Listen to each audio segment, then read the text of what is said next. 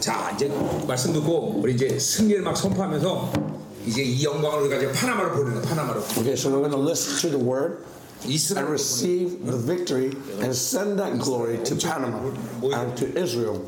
중미에서 막 170명이야. 뭐 더 되는 거지? 이제 모르지. There are so many people registered already from Central America. 우리 한국에서도 160명. And 160 people registered in Korea alone. 160명. 와, 그 우리 교회 남한 있는 사람들 이제 학질리겠다. 중보, E07 중보하랴, 시간 중보하랴. The people left at the church is going to have a hard time because they have to do everything else. 남한 있는 사람들 고기값 주고 가야겠다. 고기값. I think I should leave them some money to get meat, to get barbecue. 깐나니까지 다 동원해야겠네.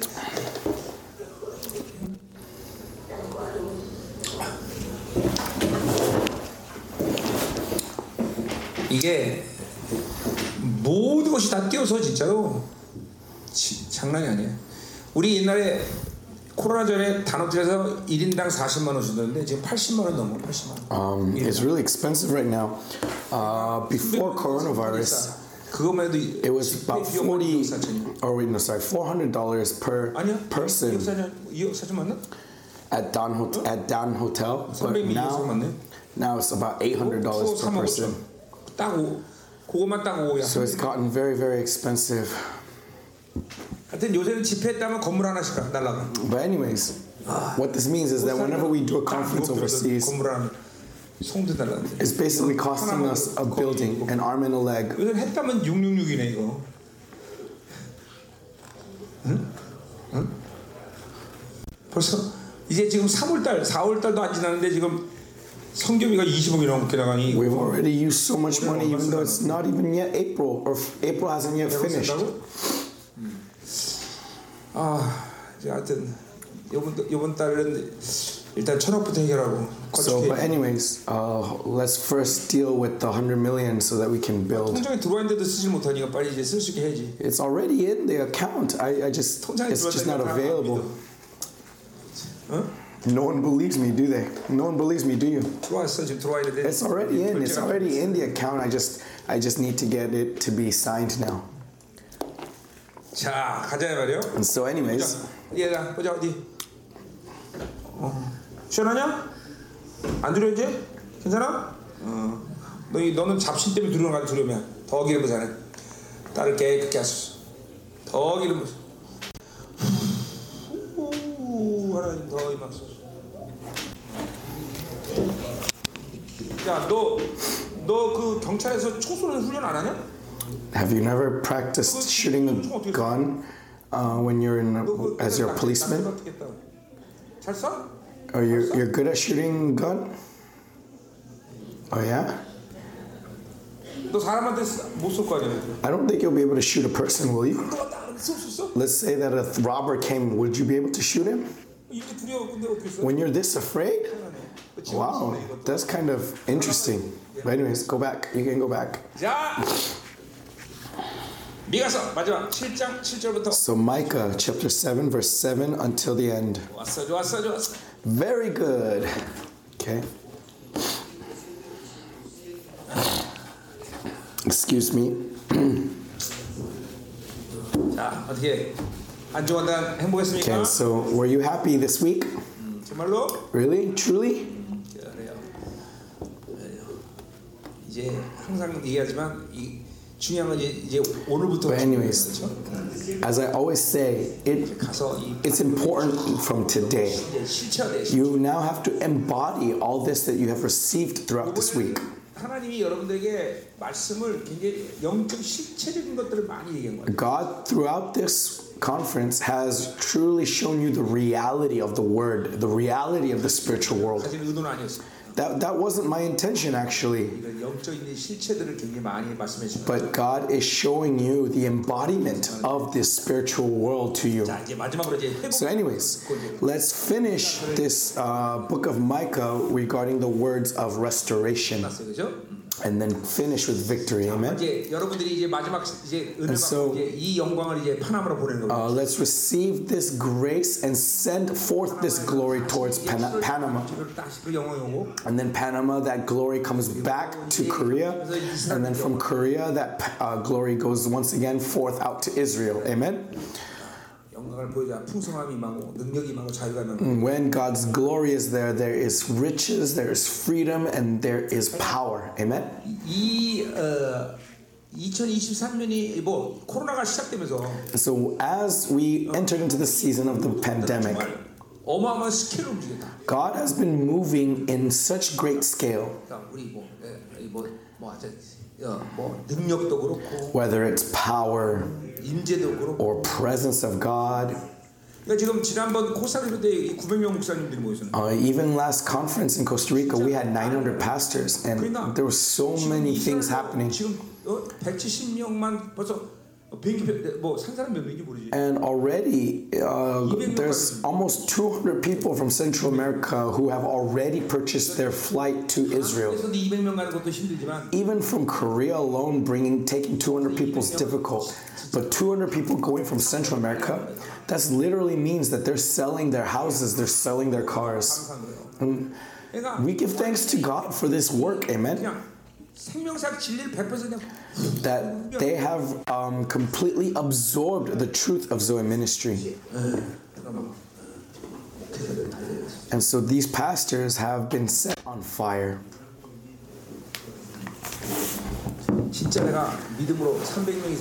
So really, in faith, I proclaimed that about 300 people, more than 300 people will come. But now that actually 300 people are coming, I'm afraid. So anyways, it's okay. God can raise that scale, and He's going to take care of that scale. And so we're grateful because all we have is money.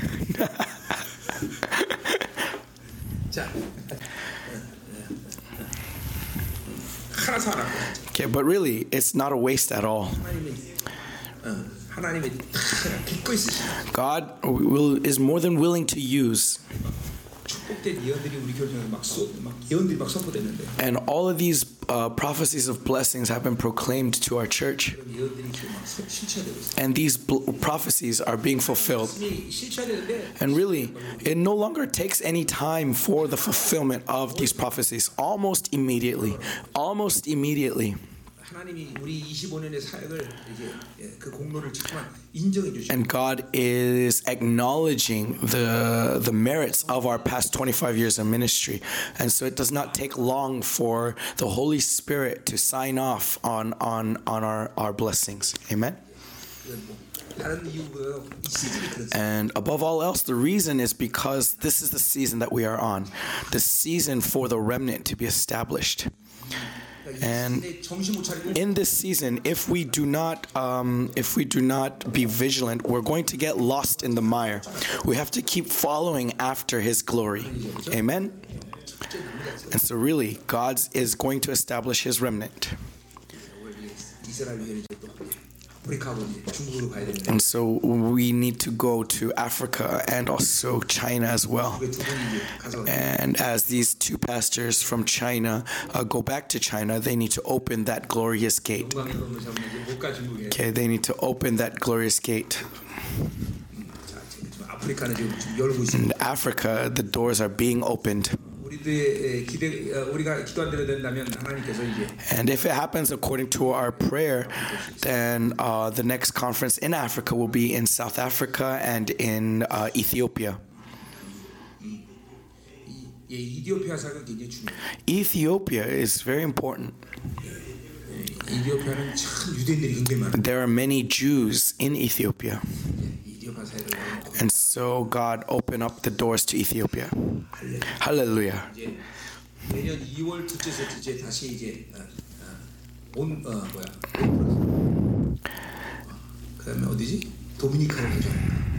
And maybe next year, probably going back to Honduras and maybe Dominican Republic, maybe.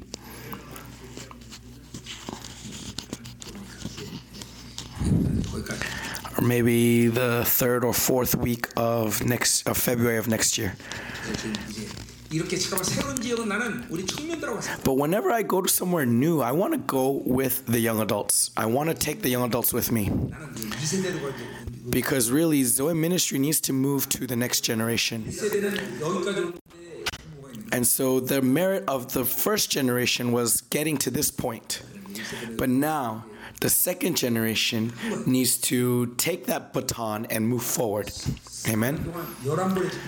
And so remember, during the 3 years of the coronavirus, we did 11 conferences for the pastors. That was really miraculous during that time, wasn't it? That was a time where our church had no money, and yet we kept using $50,000, $30,000. And now that merit is going to be poured out here to this next generation. And so it's now your turn. Your turn. So I'm moving with you, the next generation. Amen? And so you are very important. And now it's time for me to invest directly into you and to pour out to you. Amen? And so the reason why you are very important is because you have received the pure gospel of Zoe Ministry alone, right? And so that's why it's so important. For the past 20 years, God did not allow anyone who could not receive that pure gospel to remain with us. Do you not know why Central America is so active and so on fire? Because these pastors are a blank slate. They don't have their own philosophy. They don't have their own thoughts. They receive that anointing just as it is, and because they receive it just as it is, it works in their ministry. And that's why Central America is activated so well. And now, of course, it's also because the time is upon us, but really, God is raising up the fruit of the remnant in these end times. But one reason for its great activation is because they are a blank slate. They receive it just as it is. When I lay my hands, they just receive it just as it is. When I tell them to gather in Israel, look at what they do to gather. They're gathering. And so they move according to the truth that they receive. And so really the Zoe Ministry of Korea is completely different, right? For 20 years I had to pour out, wrestle, say, and wrestling like, this is mine, this is yours, this is mine. But now that the time is upon us, the time has come. It's time for you, this purity, to rise up. Amen? And so really, ministry is so comfortable. It's so easy in Central America. They have no doubt. They have no doubt. No matter what state they are in, if I say run, they run. If I say stand, they stand. I don't have to say it twice. Just at one go. And so this is the proof that remnant are being established. And so you as well, this next generation, the second generation, you are very important. Amen? And so in Panama as well. And so going to Honduras and Dominica also next year as well, right? So I will receive registration from the young adult. The older generation, leave them at home. Leave them at home. And the next generation, let's go. And so don't receive registration from older generation. It's all about the next generation. This new generation is going to rise. NSIP is going to rise. Amen. 빨리 말씀 읽어주세요. And in this conference in Panama, the young adults is really important. The next generation and the young adults to rise up. And so the plan that I have, is that at least in Central America, that we would gather all the young adults from all over the world in Central America. So maybe 3,000 young adults gathered all 3,000 from Zoe Ministry. Don't tell your father just yet, okay? 아버지 벌써 일하신다. Because if you tell your father, he's going to start working already. 아버지 머리 복잡해. Okay, he's going to start running his mind. 근데 3,000분 모일 데가 있냐 지금? Is there anywhere in Central America to gather 3,000? Soccer stadium. 왜 없겠어 많지. 청년들을 이제 전부 이 마지막 군대로 이렇게. And so the young adults rising up as the army in this last days. Let us all gather, amen. Everyone here, when that day comes, you all promise me to go, okay? 온두라스하고 도미니카 공화국 갈 사람. Okay, raise your hand if you want to go to Honduras and Dominican Republic. 믿음이 되면 가는 거야. Okay, if you have faith, you go. Raise your hand high if you want to go. Why do you lack so much faith? 오케이. 알았어. 얘네들은 돈 맛을 본 적이 있었고 돈에 문제가 없다는 걸 알고 아주. Okay, these kids, they've tasted money, and so, anyways, Malaysia as well, Singapore as well. All of you, come to Central America. Come to Central America, amen. 아프리카에서 다 볼 거야. So I'm going to see you all 아멘. in Africa. 왜냐면 But anyways, so this is the season for us to gather. 남은 자에게 이게 메인 이게 이 주인공들 이 청년들이 이렇게. And so it's time to raise up this main character, these stars of this age, right? So young adults. And doesn't that just stir up your heart? 3,000 young adults gathered in one place. How amazing would that be? 왜 없어요? Stadium, estadio. Estadio. 난 타코를 안 좋아해서.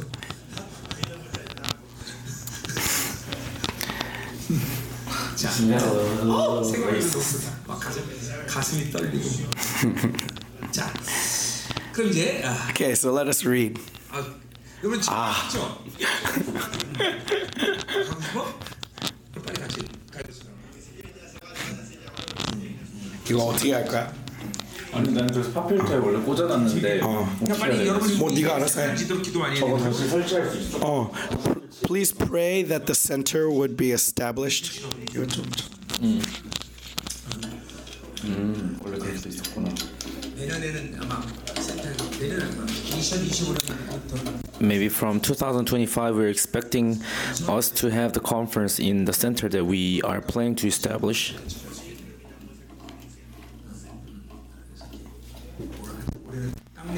So, anyways, we need to begin buying the place and planning the structure of the building.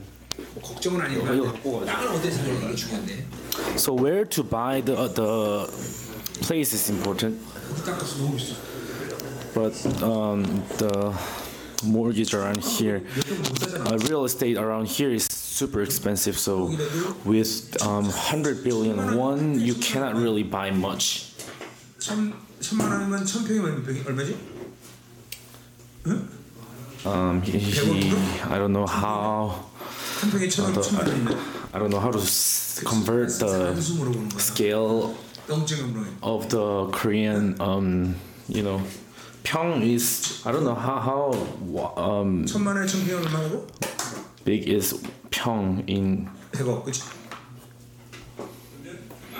But anyways, so we need to see where to buy the place. Maybe we should change the plan to have 200 billion won instead of 100 billion.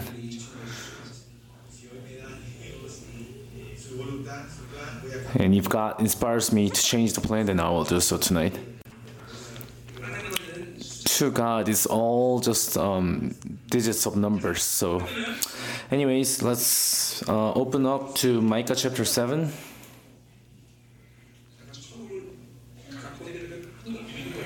Nobody believes me when I say I am holding 100,000 won. I mean 100 billion won. verse 7 to 20, the final verse. Okay, but as for me, I watch and hope for the Lord. I wait for God my Savior. My God will hear me. Do not gloat over me, my enemy. Though I am fallen, I will rise. Though I sit in darkness, the Lord will be my light. Because I have sinned against him, I will bear the Lord's wrath. Until he pleads my case and upholds my cause, he will bring me out into the light. I will see his righteousness. Then my enemy will see it and will be covered with shame. She who said to me, "Where is the Lord your God?" My eyes will see her downfall. Even now she will be trampled underfoot like mire in the streets. The day for building your walls will come, the day for extending your boundaries. In that day people will come to you from Assyria and the cities of Egypt, even from Egypt to the Euphrates, and from sea to sea, and from mountain to mountain. The earth will become desolate because of its inhabitants, as the result of their deeds. Shepherd your people with your staff, the flock of your inheritance, which lives by itself in a forest, in fertile pasture lands. Let them feed of Bashan and Gilead as in days long ago. As in the days when you came out of Egypt, I will show them my wonders.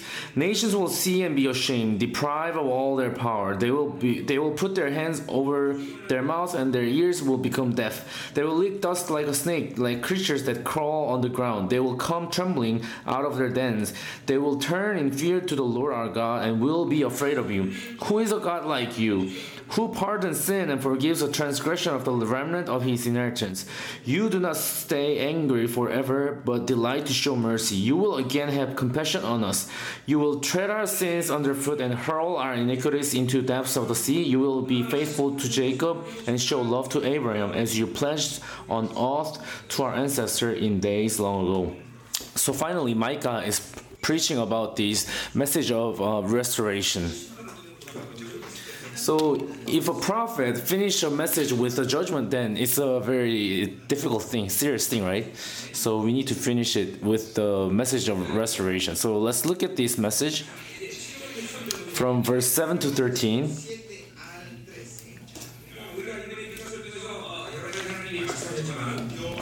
So through book of Micah, God told us lots of things.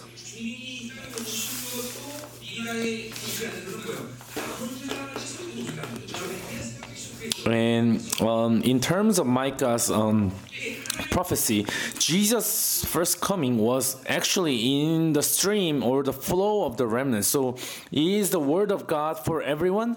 No. All the prices that Jesus has paid is for everyone, but not all the people can receive that. So the reason why God is referring to the remnants, he is talking about the people who will gladly accept it. Why? Because the salvation that Jesus has paid for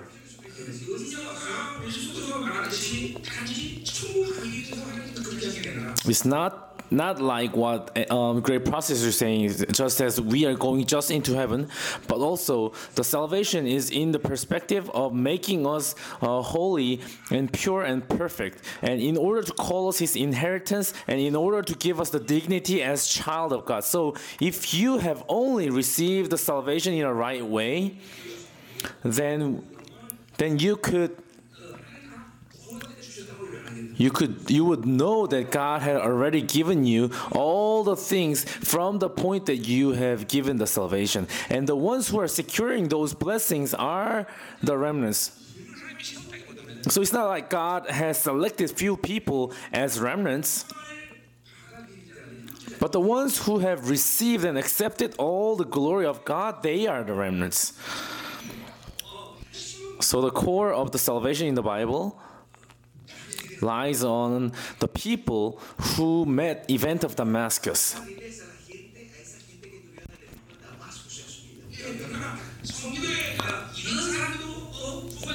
So Bible does not show any promise to those people like these kind of people will be saved, these kind of people will be saved. No. The only people who will be saved are the ones who will gladly give their lives away for the truth of the Lord. They are the ones who are saved. disciples. They're the ones who have met the event of salvation.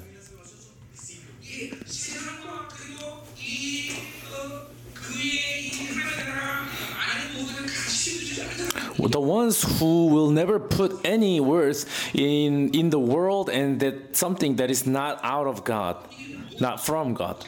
The ones who will confirm that God is our everything.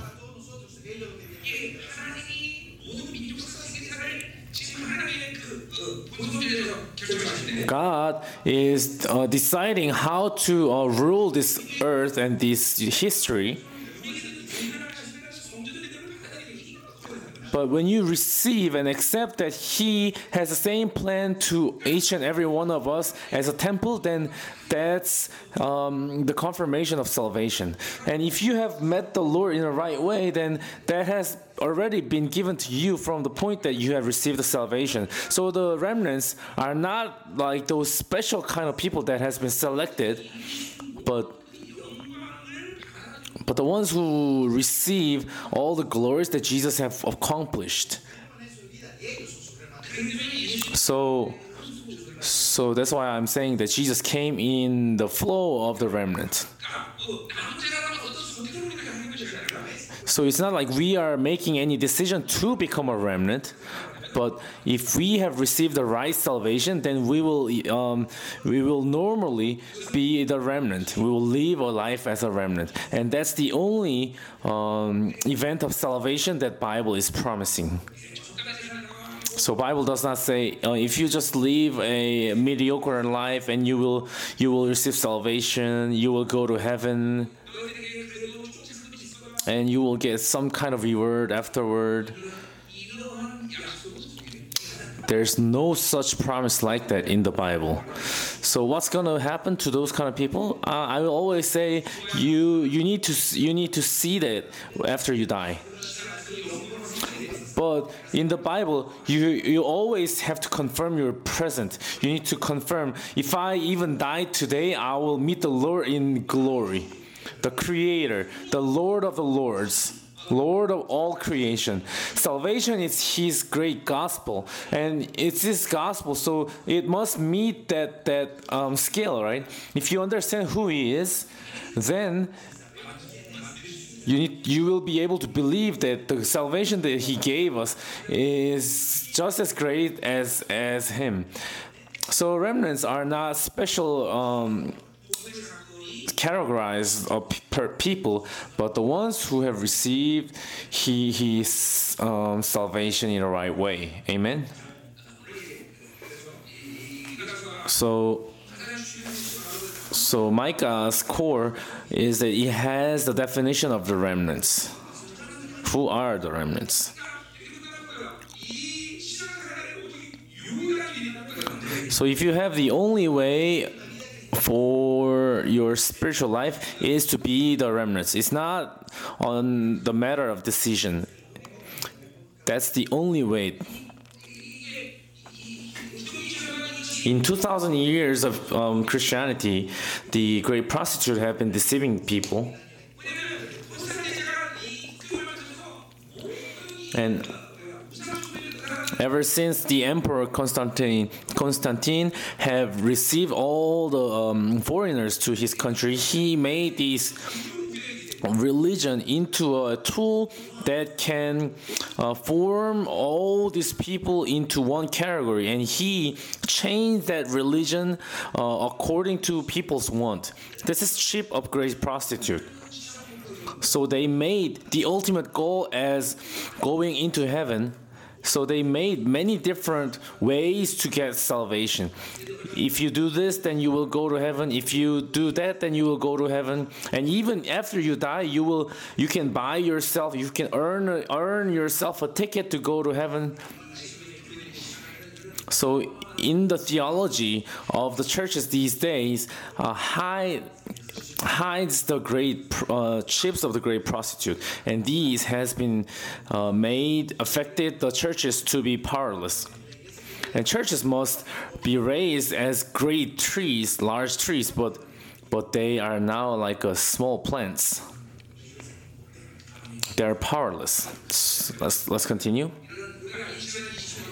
So last 20 years, Zoe Ministry has been plucking out those chips of the great prostitute. That's why we are seeing how genuinely God is moving His church. I'm emphasizing once again, church will never be ignorant or never be powerless because of lack of material, lack of power, lack of wisdom. This is God's church. The reason why Zoe Ministry is so blessed is that we see God's glory. So let's return to the main text and let's listen to the message of restoration. E07, are you guys regretting coming to the conference? No? Good. You guys like attending the conference better than going to the classes, right? Well, your headmaster sitting over there, she would be sad listening to that. Say, I like going to class more than this on behalf of her. Anyways, verse 7.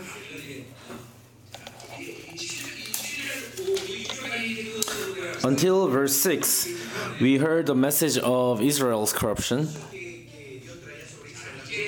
Now, from verse 7, there comes an upset. And Micah is saying the remnants will not live like that.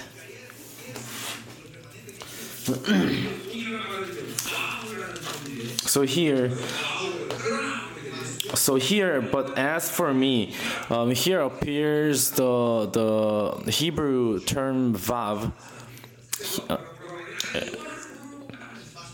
Here Micah says that I will not live like that, and he says I watch and hope for the Lord.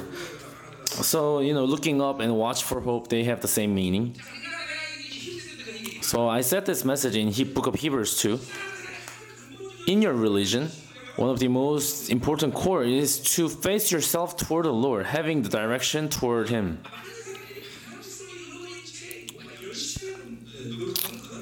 So many people, when they try to do something out of their own while losing their direction, then that's meaningless. So prayer is the same. It does not lie, the importance of prayer does not lie on how long will you pray or how hard you will pray, but it's a matter of how will you meet the Lord in your prayer. So in that sense, worship is the same. If you fail to meet the Lord, then it's nothing. So the first point is that you should face Him. You should have the direction. You should meet Him. If you fail to do this, no matter how hard you pray, it does not have any meaning. That will become religious prayer. And religious prayer might lead you to a certain point, but you will surely meet the limitation. And we use the term grace, right? Grace means that I do not do anything, but instead I receive His present. So receiving the present is only possible when we are facing toward Him. So the most fundamental spirituality is to set the direction toward Him. In book of Hebrews, they say it says lots of important revelations, but the author of the Hebrews said that in order to fulfill those revelations are to fix your eyes to Jesus Christ. Look to Jesus Christ. So when we look toward Him, all the glory and power He promised to us will flow into us. So when we say look to the Lord,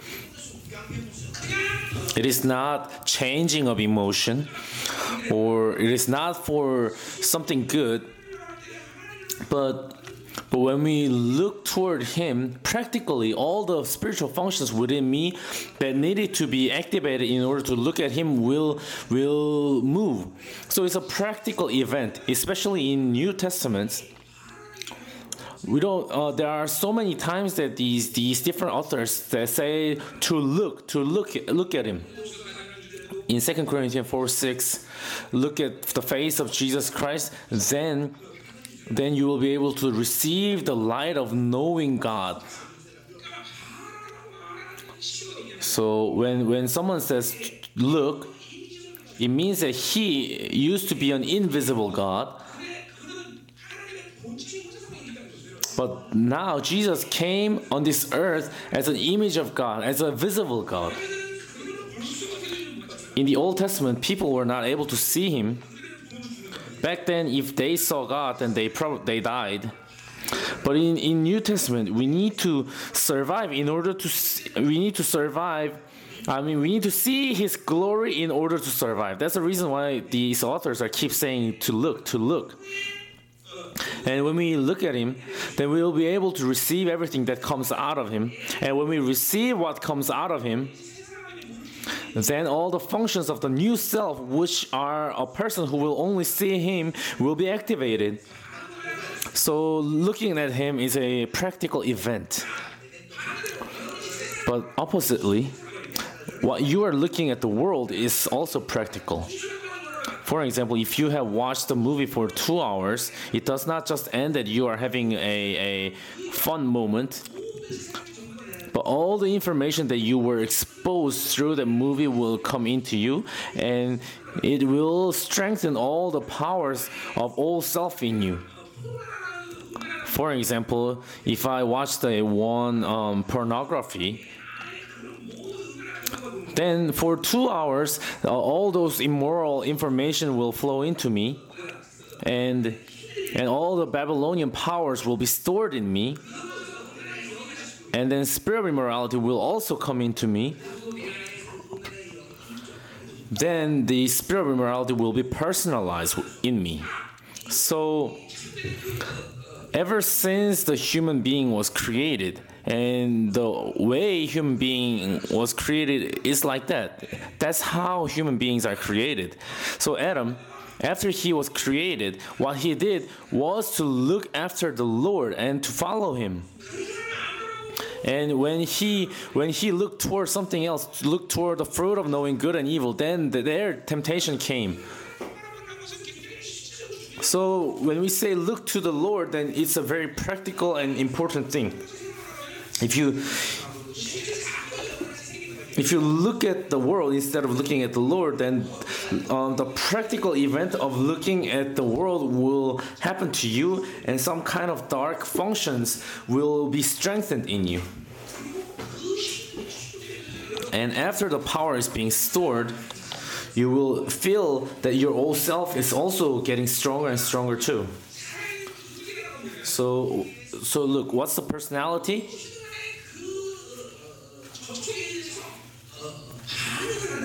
So personality means that it will react to whatever it is being touched by.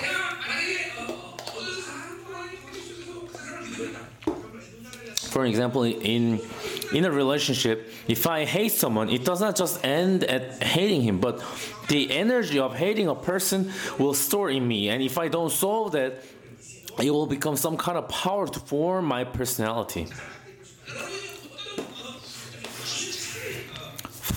And let's say if you saw a nice car driving by and think, oh, I want to have that car. You might think that it's just one simple second of a desire to possess something, but with this one sight, your desire will be stronger, will get strengthened. This is a reaction of the personality. You need to know. Let's say our brother saw a sister walking by, and she's wearing these leggings, and these crop shirts, these short sleeves. And as soon as he saw the sister, you think, wow, she's hot. Maybe he might have just reacted to her just for a second, but at that instance, the power of immorality will go into him immediately. And in order to get rid of the power, it gets time. So sisters must wear modest clothing, and that's a great thing.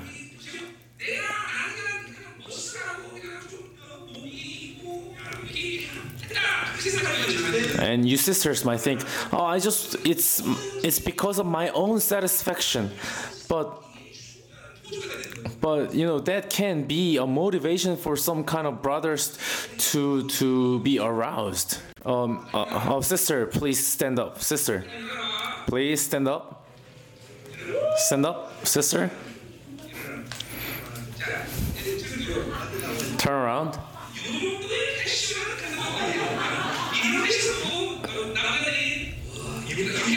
So at least to this kind of fashion, our brothers will never think, oh, she's hot. I'm actually complimenting you. So what?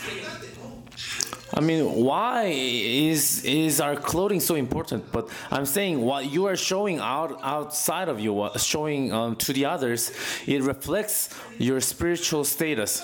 So even without discerning the spirit, if I see someone wearing some sort of, if I look at the styles of the people wearing, then I will know immediately.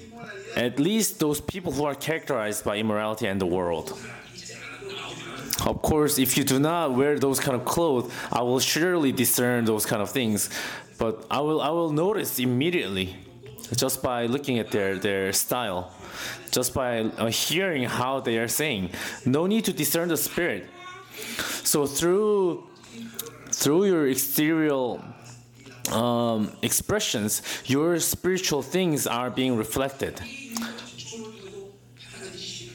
But all of them are the power that are built from your personality.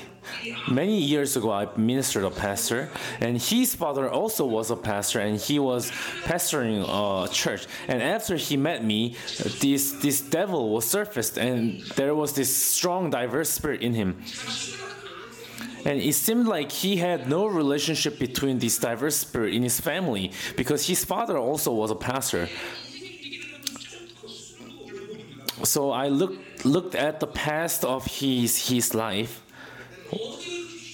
How did this devil come into him? When he was 8, he went around. He walked around in his town with his grandmother. When he was 8, and he saw this one shaman doing a spell, and during the time he received a fear. And in his life, he had no problem. But after he began pastoring, when he met him, this one hidden devil surfaced. With one instance, one confrontation gave him this strong influence of the devil. So in your daily life, through cell phone, through these videos, imagine how much of an energy you are receiving from those times. Because you are spiritually ignorant, you ignore those kind of things and you're just living. And you don't feel anything. You think that it's nothing, but it's not. When a living spirit meets something, then it will have some sort of reaction. Then you might think, oh, then should I live all my life in a solitary room? So because we know this weakness, we need Holy Spirit to indwell in me. And if you live by this indwelling Holy Spirit, you will have no problem. Then all this function to look at Him will move in me. So Micah is deciding as a remnant that he will look toward Him. I watch and hope for the Lord. Such an important issue. The first step to live as a remnant is to look at Him. Colossians 3:1 says this. We have been born again from God above, so we will seek only from what's coming from above. We should live by what is being provided from above. So without Holy Spirit, this is impossible.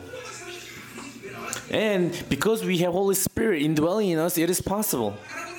It is possible for us to be the personality who can live only by looking at Jesus Christ. But why is this seem so impossible? Because you don't see Holy Spirit indwelling in you and not acknowledging Holy Spirit is moving in you. And you need to follow the Holy Spirit to lead your life to that point, but you are still living in your own thoughts. And you don't understand what it is to look at the Lord. This is how important looking at Him is. These days, in order to make a car, you need at least 2 million different pieces. So just like this little car called Morning that I drive, those of you who drive a nicer car than me, repent. Or at least buy me a better car. But anyways, out of those 2 million pieces, in order to move all those pieces, how can you do that? It's not like you need to circulate your wheels. No. What should you do? All you need to do is to turn on the power. Then all these different pieces will work together. So it's the same. When we look at the Lord, all the functions that can live with Kingdom of God will be activated automatically. So fix your eyes on Jesus Christ. That's why we need to fix our eyes on Jesus Christ.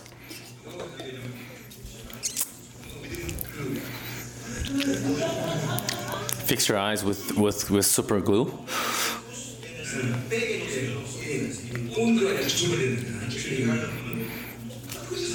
That's how we should live. We should focus. We should set our eyesight to Him. When we look at anything in His eyesight, we can filter all evils. In 1 John 2:15, it talks about 3 channels of evil that human beings are receiving the evils. First, we have these fleshly desires. These fleshly desires are being strengthened by eyes. Desire of an eye.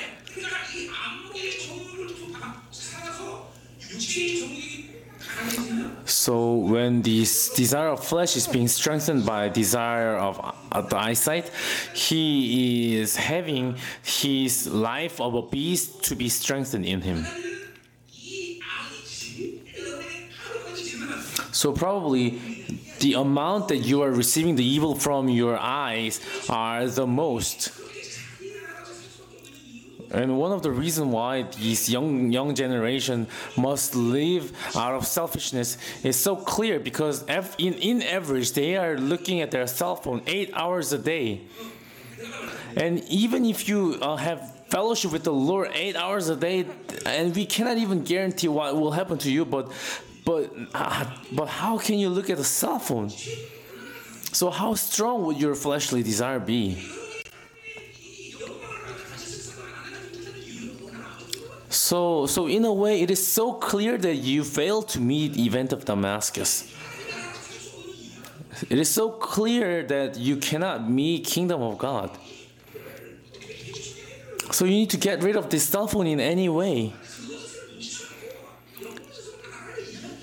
We cannot talk about glorious kingdom without letting go of this thing. Without let go of this thing, we cannot complete the salvation. Even if you pray 8 hours a day, we cannot even guarantee that you will be victorious over the world. And when I go to the gym, I get mad at these kind of people who are doing cell phone in between the sets. And I have to use those machines. I mean, why are you playing on your phones when you came to the gym to exercise?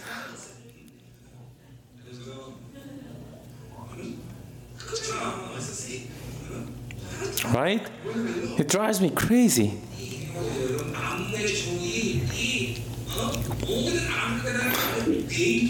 So you need to know and understand the desire of eyesight is the main channel of all those evils. And we've been talking about the nous, the spiritual function.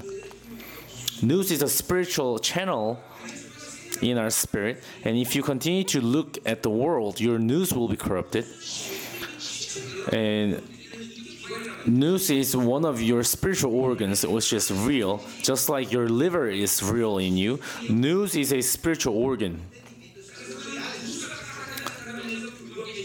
In Book of Revelation, those people who have clean news will be able to distinguish who the Antichrist is. And God is raising this generation whose news are clean.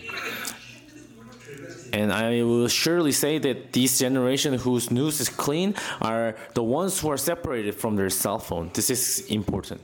Do not consider this desire of eyesight lightly.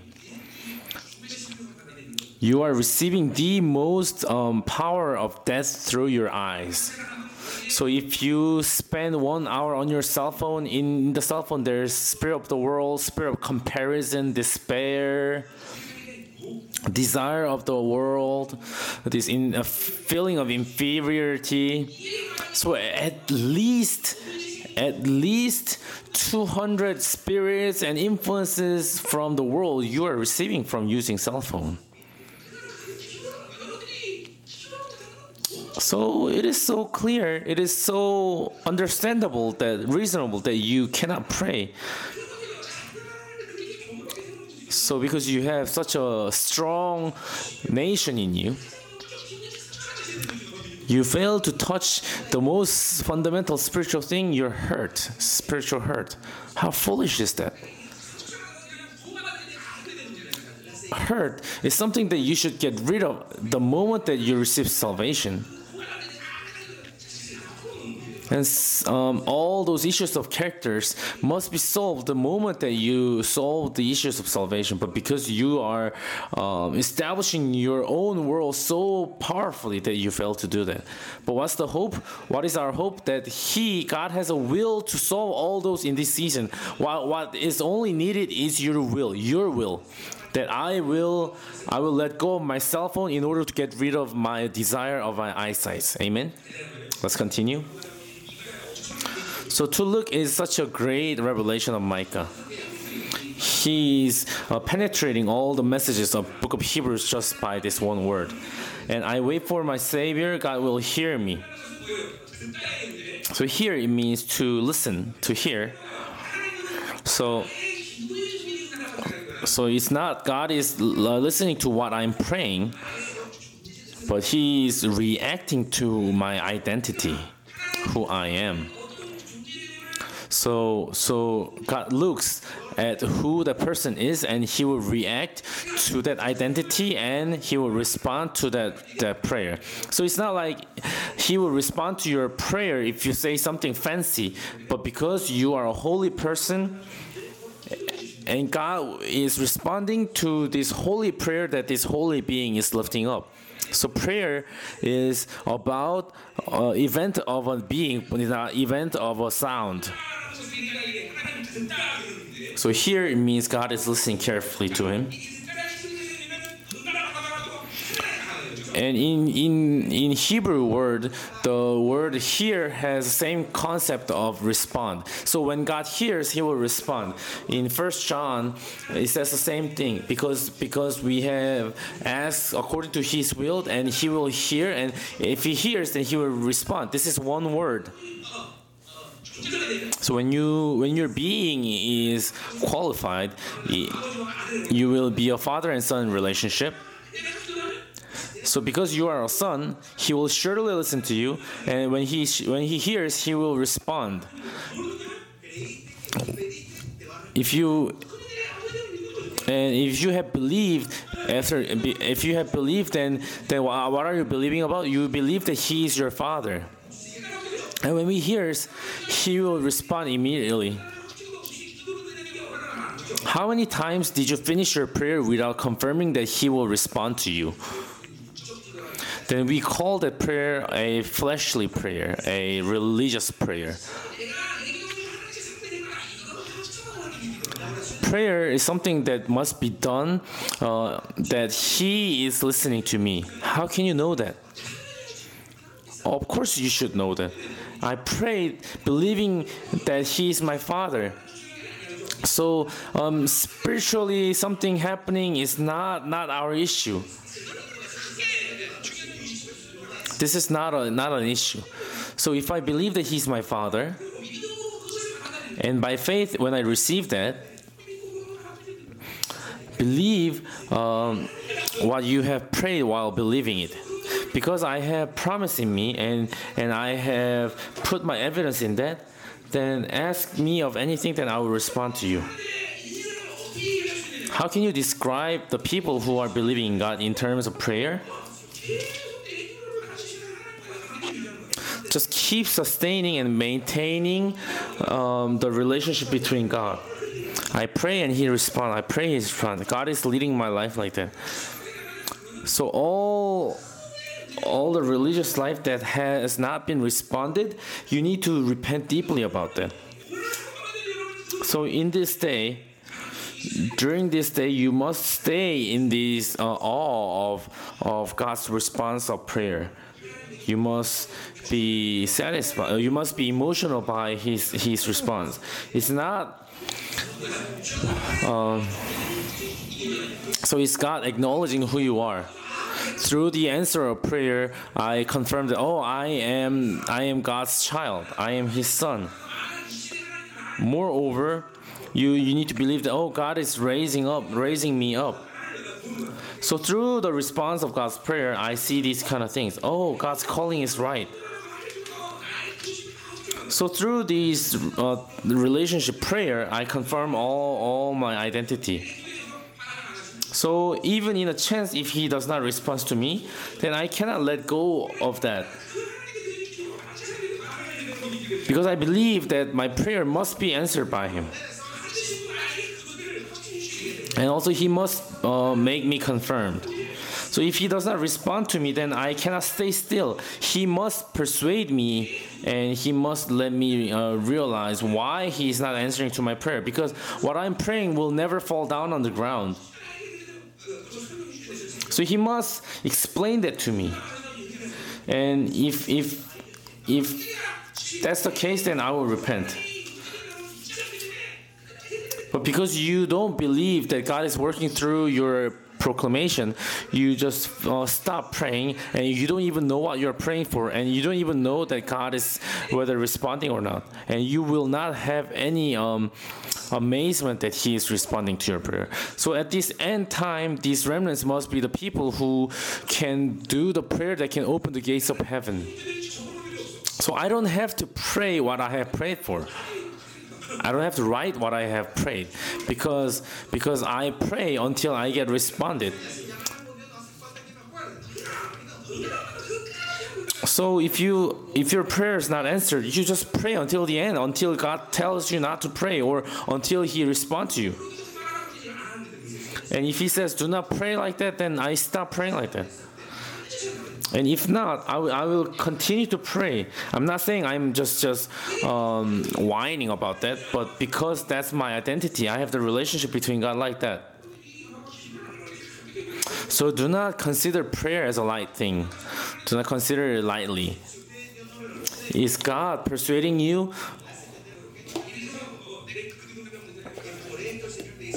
Does God explain your unanswered prayers? Or is He saying that? Is He saying continue to pray? He must create this power in you. It's not out of your own stubbornness. How can I continue to pray like that? Because I have this faith that He will answer to me. There is even something that I've been praying for 32 years. Why am I praying for that? Because my faith is keep rising up toward that. And if my faith is rising up, if my faith is not rising up, I will question the Lord to explain the reason to me. So as long as you have faith, you keep praying. So there's no despair in faith. It's like a tank. You continue to break through. Amen? So Micah set two directions as remnants tonight. Look at the Lord. He is listening to my prayer. So if these two things are confirmed, then there's nearly no problem in your life. If these two are confirmed in your life in terms of relationship with the Lord, there's no reason for you to explain anything to the world. There's no need for you to require anything to the Lord, to the world, because the life that you ask to the Lord is much easier. In Book of Daniel, I said this many times. Why didn't Daniel explain everything to the king, and instead he prayed to the Lord? There are many aspects why, many reasons why, but because it was easy for Daniel. It was easier for Daniel to pray to the Lord than to persuade the king to use his own power in the world. It was the easiest for him to just pray to the Lord and hear the response from the Lord. And now, just like that, your life will be like that. Many of you are different, right? If you feel unfair, you need to go to the person to explain, and you need to persuade the person. Such a complex life. Verse 8. Do not gloat over me, my enemy.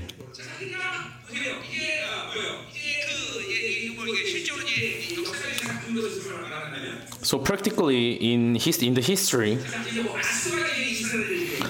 Assyria conquered Israel, right? These 46 cities were destroyed, and Assyria was proclaiming the victory, declaring the victory. And Micah said, "You enemies do not gloat over me." Why? Why not?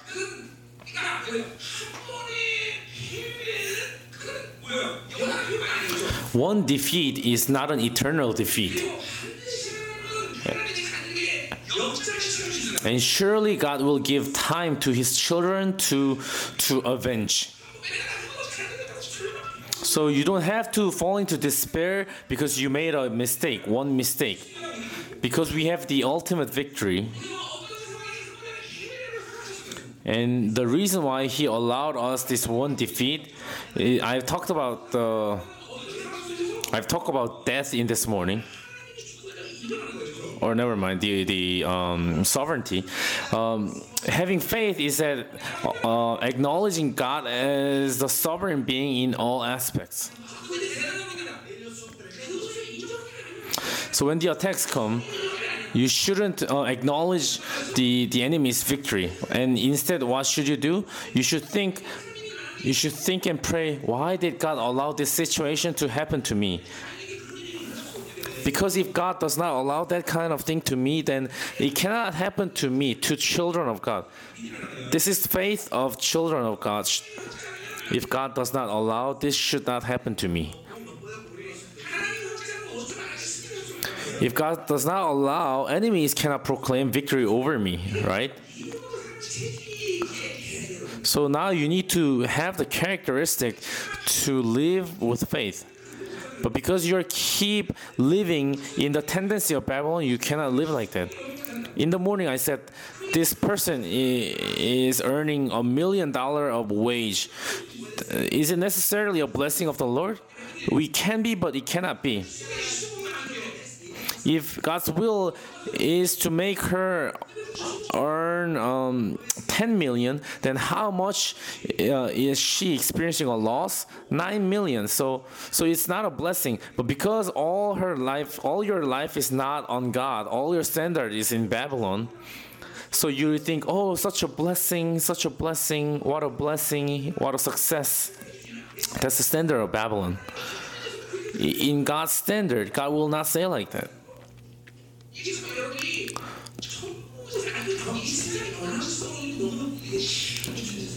So you guys are so soaked in this tendency of the world. You need to have the standard of kingdom of God, and your center is always focused on the Lord, but it's always on the standard of Babylon, standard of the world. I don't know But there used to be some parents who used to have this worldly standard in our church too, who used to think that even though they fail greatly in spirit, they are still satisfied if their children are studying well or something. No, it's rather a curse. It's rather a trap of an enemy, not being holy, not living by God, not devoting to God, and still being bound spiritually and still being successful in the world.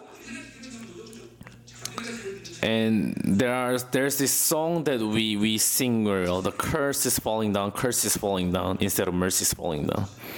Mercy is falling, mercy is falling. Instead, curse is falling. So everyone is living in blessing of the world and they're still talking about blessing of God. Now your characteristics must change. Because you're living by the desire of eyes, you are just satisfied at these what's it called, low quality religion. So we will never acknowledge enemy's victory. That's something that we can always bring on upset. And if God allowed a defeat for us for temporarily, and God will surely bring the time to repay the price for them. So if you are under a circumstance that you are being defeated, do not think, oh, I have been defeated, but instead you should pray, oh, we will see that later. Prepare to pay the price. This is the faith. So what's the important thing? Not the circumstances, condition, but the relationship between God. So all these 33 years of my life, I've been like that. In my relationship between God, no one can interfere. So I didn't explain anything to anybody, and also the enemy cannot interfere between my relationship between the Lord. So if there's any interference, that it is under God's allowance, and God must explain why to me.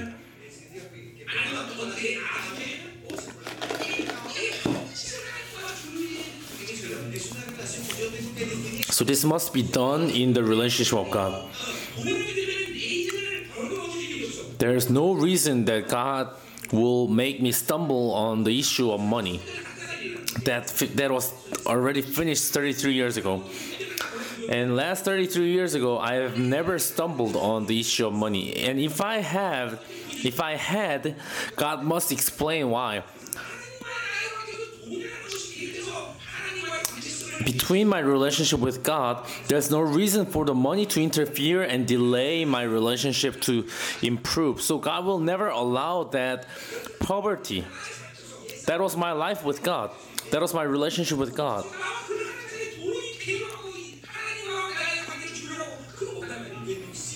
So there's no chance that money can interfere between my relationship with the Lord and make me waste time. So I'm telling you not to focus on your circumstances, condition, instead of resetting and tuning your relationship with God. Only thing that we should respond to is to the truth. We should only respond to God. Without that kind of faith, how can you live with God? He is the ultimate being. He is the omnipotent God. He is the creator of the world. You are living with that kind of being. I mean, what's the benefit of just blaming others on your circumstances? Those things has no possibility to interfere my relationship with the Lord. And sometimes even you guys say, oh, it's because I'm not smart enough. Are you living by your own brain? No, you're living with His wisdom. And you many times you say, oh, because of my family line, my blood. No, you are within the genealogy of God. So in all circumstances, in all conditions, they cannot interfere in my relationship with God. Amen?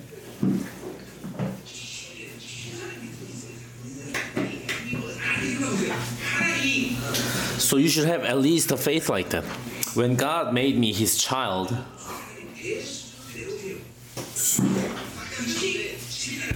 And if I bring him down to my level, and if that's the truth, then I will try to live like that. But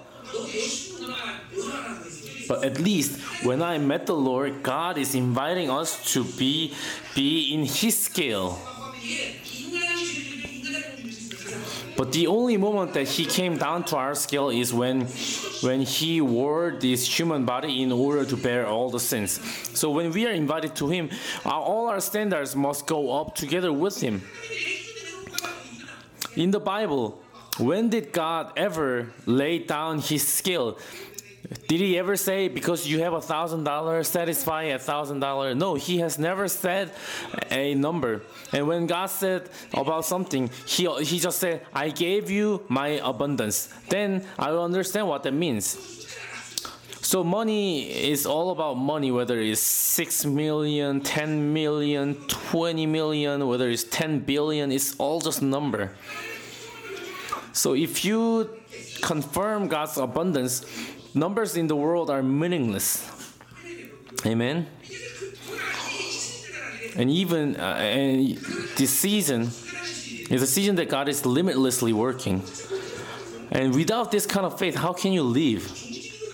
With this small scale, you cannot live any longer. It's time that God is pouring limitlessly. You should receive, right? You should receive and have a great scale. So do not acknowledge the victory to the enemies. Verse 8, though I have fallen, I will rise. It's an upset.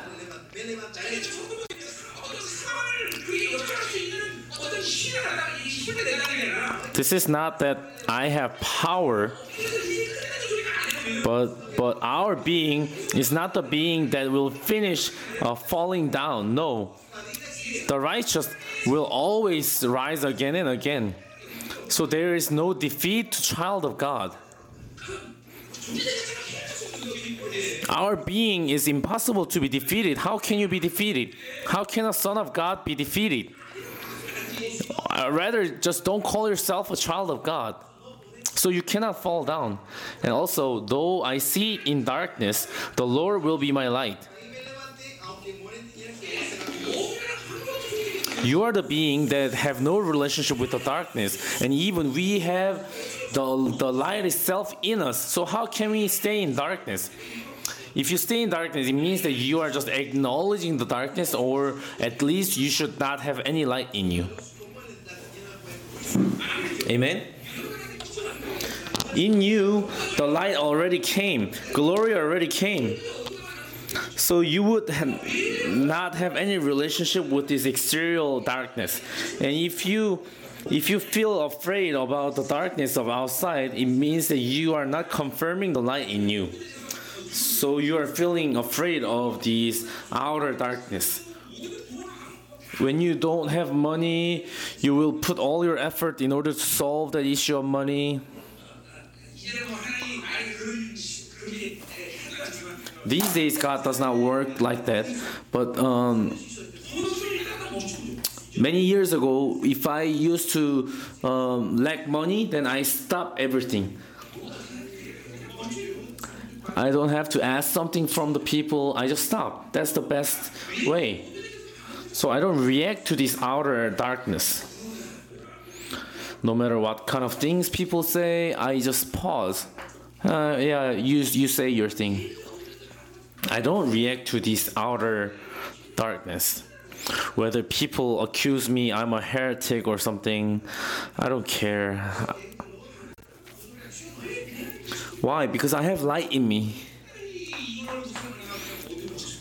But because you are not able to do that, you are so being shaken by the darkness. It means that you have failed to confirm who you are. Verse 9, because I have sinned against him. Verse 9 needs a little explanation. So what's the secret that we can live like verse 8 is appearing in verse 9.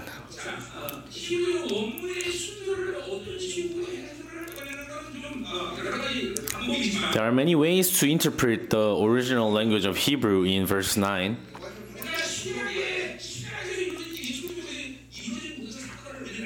And we already know all the history that happened in New Testament. In that perspective, we can interpret. So first, because I have sinned, I will bear the Lord's wrath. In Korean, it's not written in the active tense. So it must be interpreted in an active tense. So it's like, I will be under God's wrath because I have sinned. Then what's the difference? What's the difference?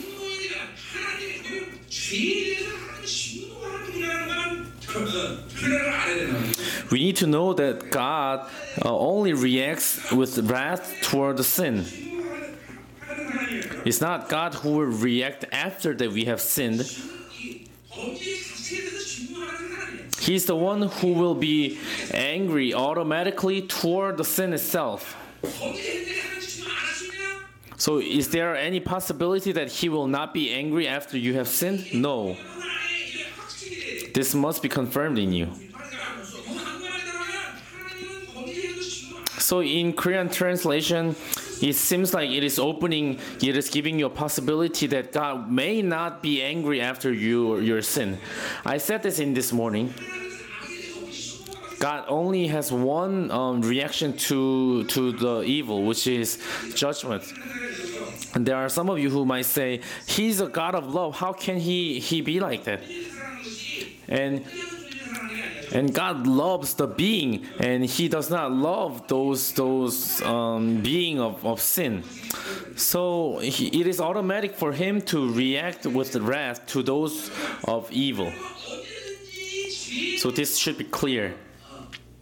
Always, God will be angry to the sin, and there is no possibility for Him to not be angry toward the sin. This is an order. So if someone sins, then God will be angry immediately. If He does not have any solution for the sin, then God will continuously be angry toward that person. So if the sin is not being solved, that anger, that wrath is not being removed. So in that way, Romans say there's no righteous. If you do not solve the sin, everyone is under God's judgment. And in Micah chapter 5, we said that before Jesus came, every humankind belonged to the sin. So in order to solve all those issues of sin, Jesus came. And so that's how we should interpret verse 9 tonight.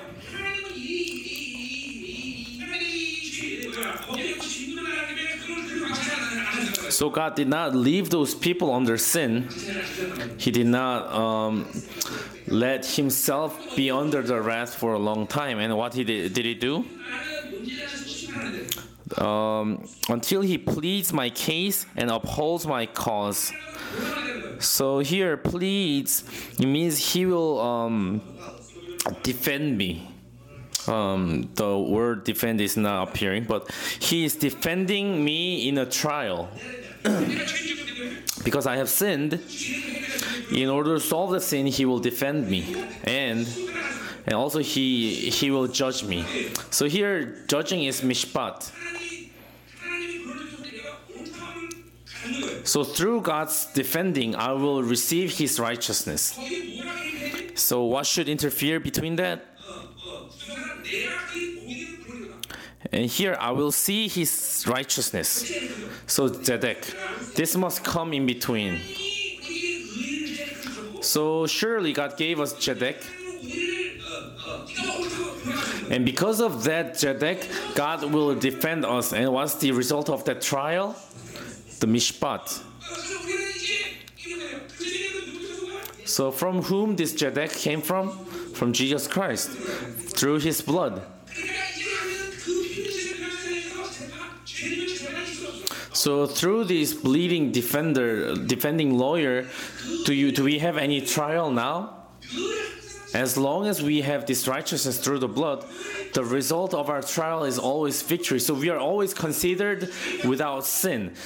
Practically, all our records of sin is deleted, and we became identical righteous. Aren't you guys amazed? How can Micah prophesy this kind of thing? He's looking at Jesus Christ right now. Spiritually, it's the same. God will never leave you under His wrath. Holy Spirit knows that. So He will cry out in agony, and as you listen to Holy Spirit's voice, you will be able to repent. And the bleeding defender works, bleeding lawyer works, and His blood will confirm the righteousness in us. And here it appears a trial, but we don't need a trial at all. I will remember your sin no longer. Amen. Then what happens? Then He will bring me out into the light. So we will have the qualification to go before Him boldly. This must be your lifestyle. So you should not have any failure going into the glory. The one reason that you can fail is that you fail to receive Jedek, this glory, righteousness. So one of the characteristics of the people who are meeting the fullness of the Holy Spirit every day is sustaining the righteousness. And we can say this in two ways. One is that whether you are keep repenting, the moment that you are meeting anything evil, you are keep repenting. If you say something that God does not want you to say, then you repent immediately. If you see something filthy that God does not want you to see, then you repent right away. Or you are meeting Him right now. So the righteous has the qualification to meet Him. As this time is becoming longer and longer, you will understand the amazement of meeting the Lord.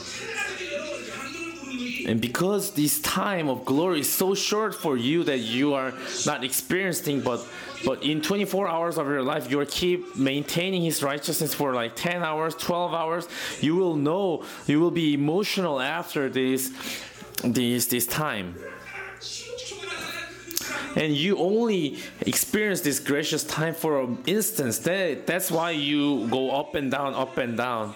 If you stay in His glory and maintain the fullness of the Holy Spirit for like many hours in a day, you will know what it means to see His light. So our battle lies on how long you are sustaining and maintaining the fullness of the Holy Spirit.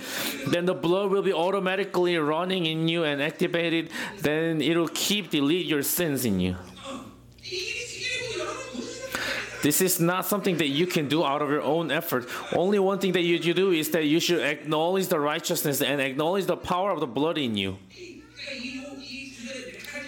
So in verse 9, the mechanism that you see is a spiritual order that leading you.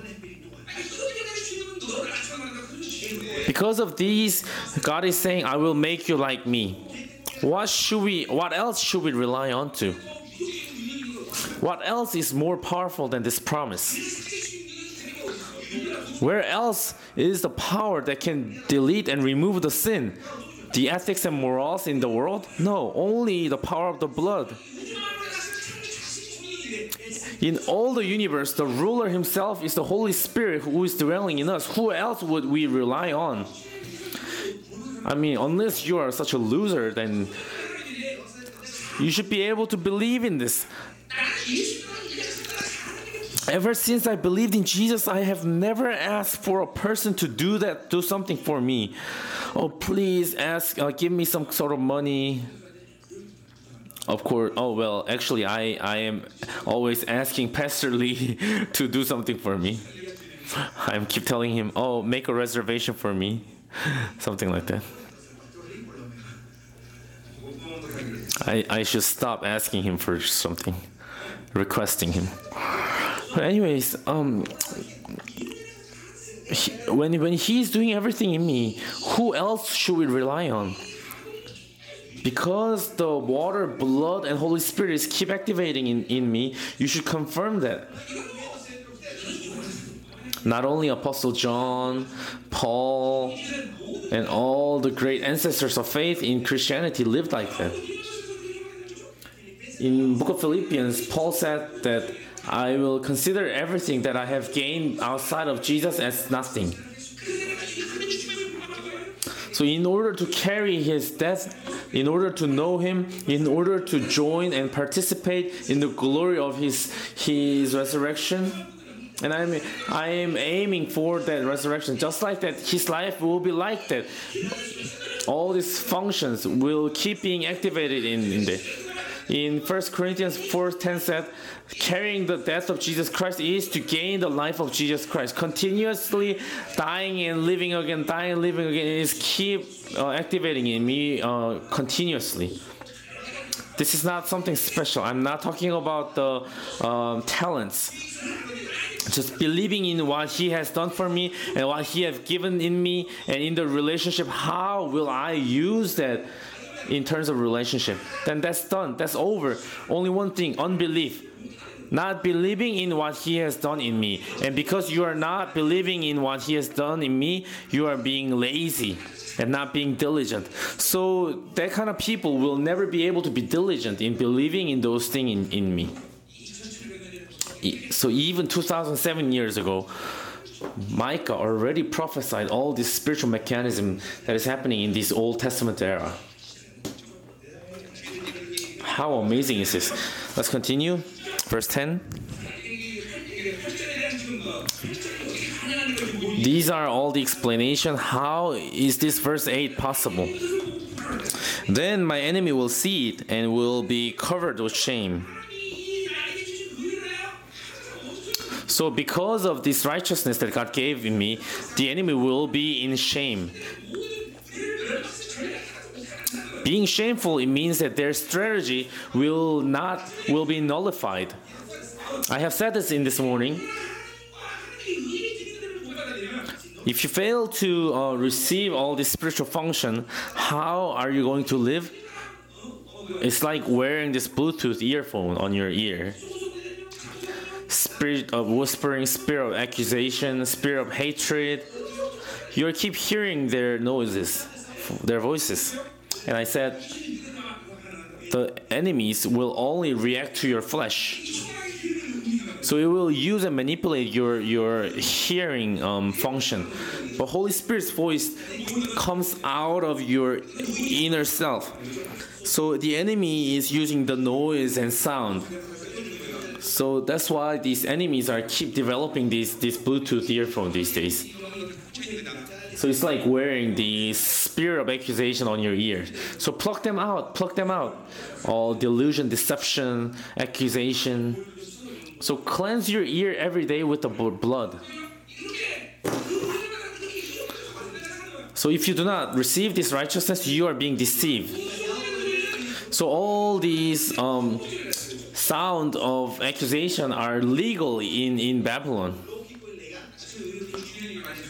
In this morning, I have said many things that are so important. If you live by unbelief, if you live in unbelief, you say that it was very legal that thing happened to you. It was reasonable.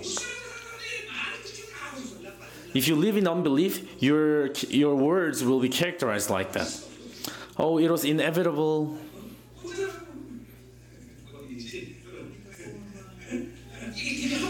So it is so inevitable and reasonable. But it's all under Babylon's standard.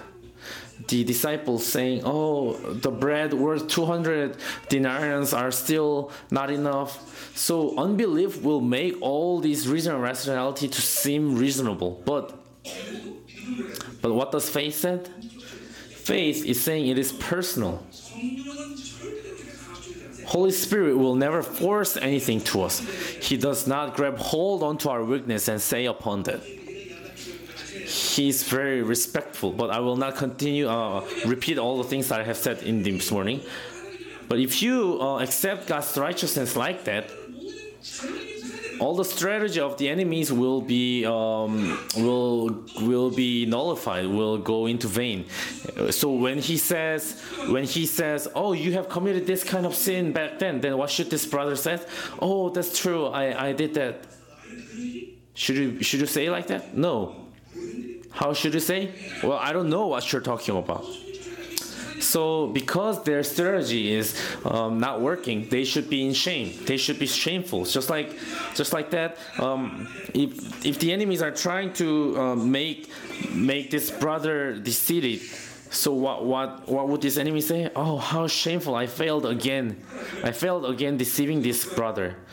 Just like that. So enemies will hate this kind of person.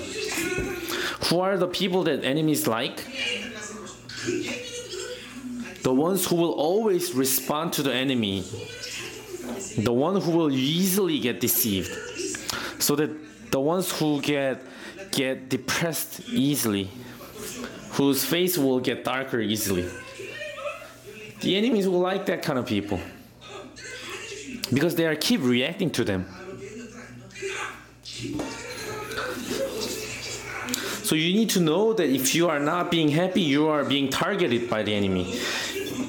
If you are not happy, it means that you have the enemy surrounding you. So there's no need for spiritual discernment. Only thing that we need to do is to see each other's face. See whether the enemies are manipulating the one next to you.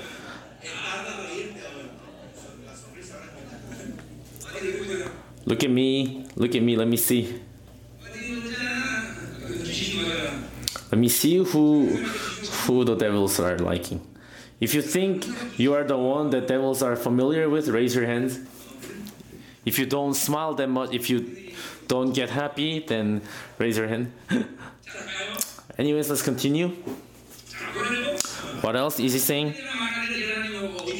The enemy, she used to say to me, where is the Lord your God?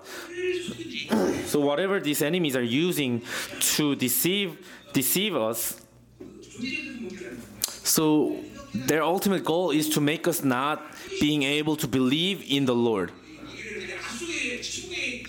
So in historical background, when Assyria raided the Israelites, the Sanherib sent a letter to the Hezekiah and told him lots of lies. Where's your Lord? Where's your God? But what did Hezekiah do? How did he react to him? Oh, we are all dead. All these enemies are surrounding us. Did he wail like that? Did he cry like that? So the castle of David is very, very small. Is surrounding this small Hezekiah tunnel. So imagine 185,000 people surrounding that small castle. It's not even a castle, actually. It's a small city, but it's actually very small. So how fearful would the people be? But how did Hezekiah react? He brought that letter before God. And he laid that letter down, and he said, Lord, look how dare he is saying in front of you. Then God's glory covered Jerusalem. And the enemies were not able to shoot a single arrow. And the very next day, 185,000 people became corpse. It's not because Hezekiah was someone special, but because he did a reaction of faith. I am Israelite. And he gave the letter before God.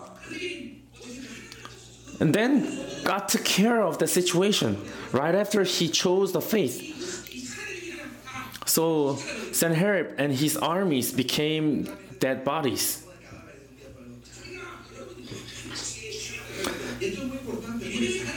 So this is how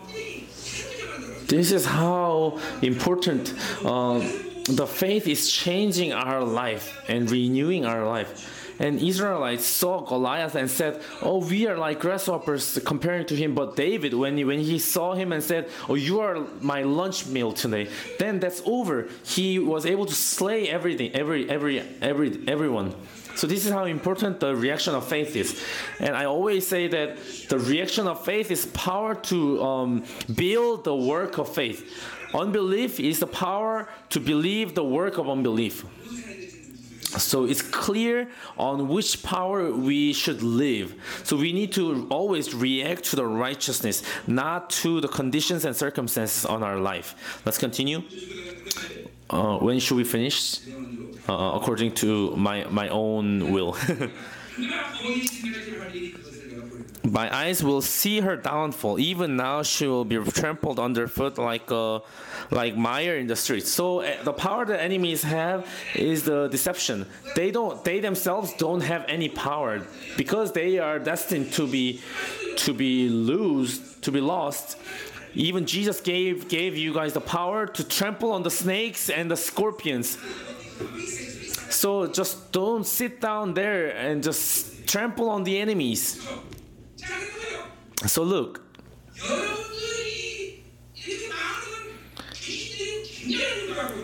if you keep failing, it means that either the enemies have such a strong power.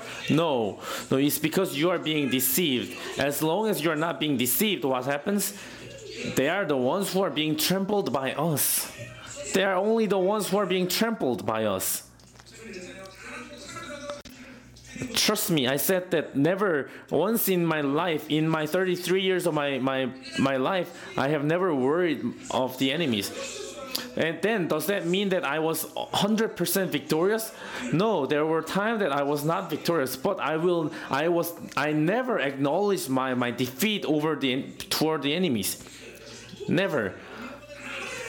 When I was very poor, I never doubted about the abundance that God gave me. If I lose $1,000, I always thought, how much would God repay to me? So I always reacted to the kingdom of God. And there's no need for me to react to Babylon. Why would I react to the victory of the enemy? So in your religious life, in your prayer life, it's a matter of your reaction of faith. It's not a matter of praying 15 hours, 20 hours a day. And I'm not telling you not to do that, but what really matters is not about your hours of prayer, but in each moment in your life, how will you react to Him? To whom will you react to? To Babylon are you going to react to, or to God will you react? So this lies our victory. Turn off the air conditioner for me, please.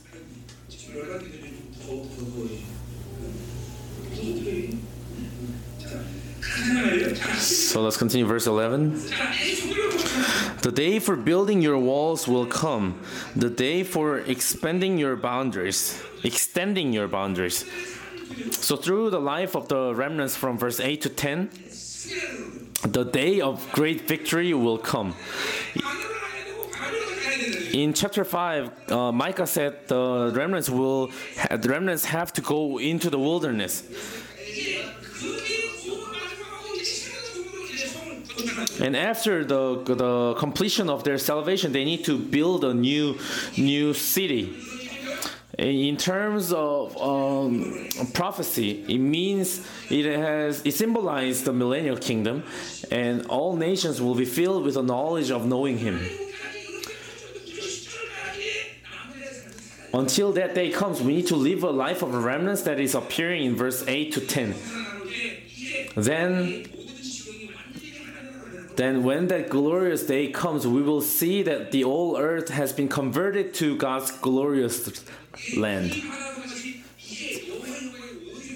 Just like water covering the sea, we will see God's glory covering all nations.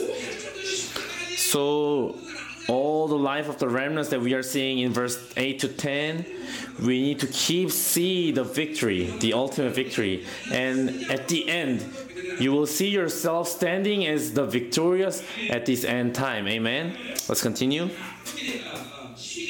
Verse 12.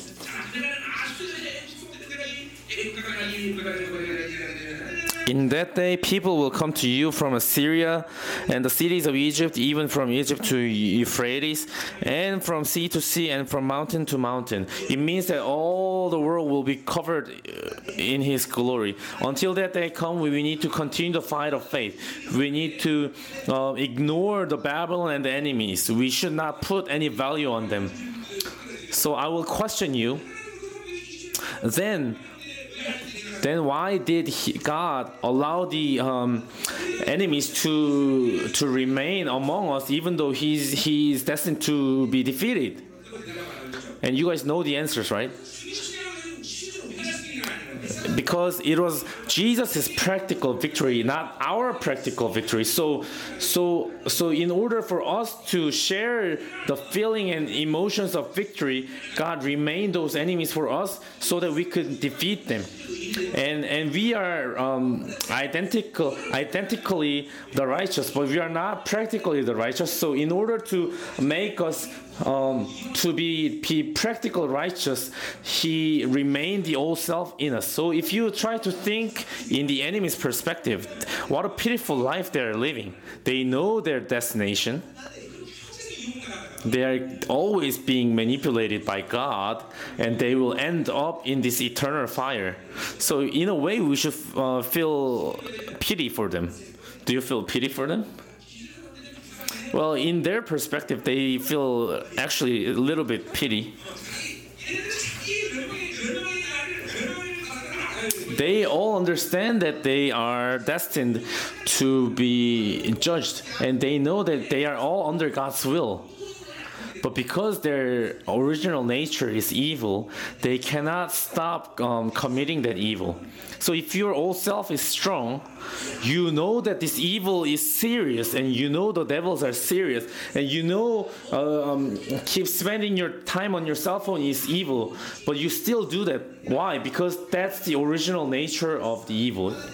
And even you know that, and even you know that you will go under the judgment, you will still live in Babylon.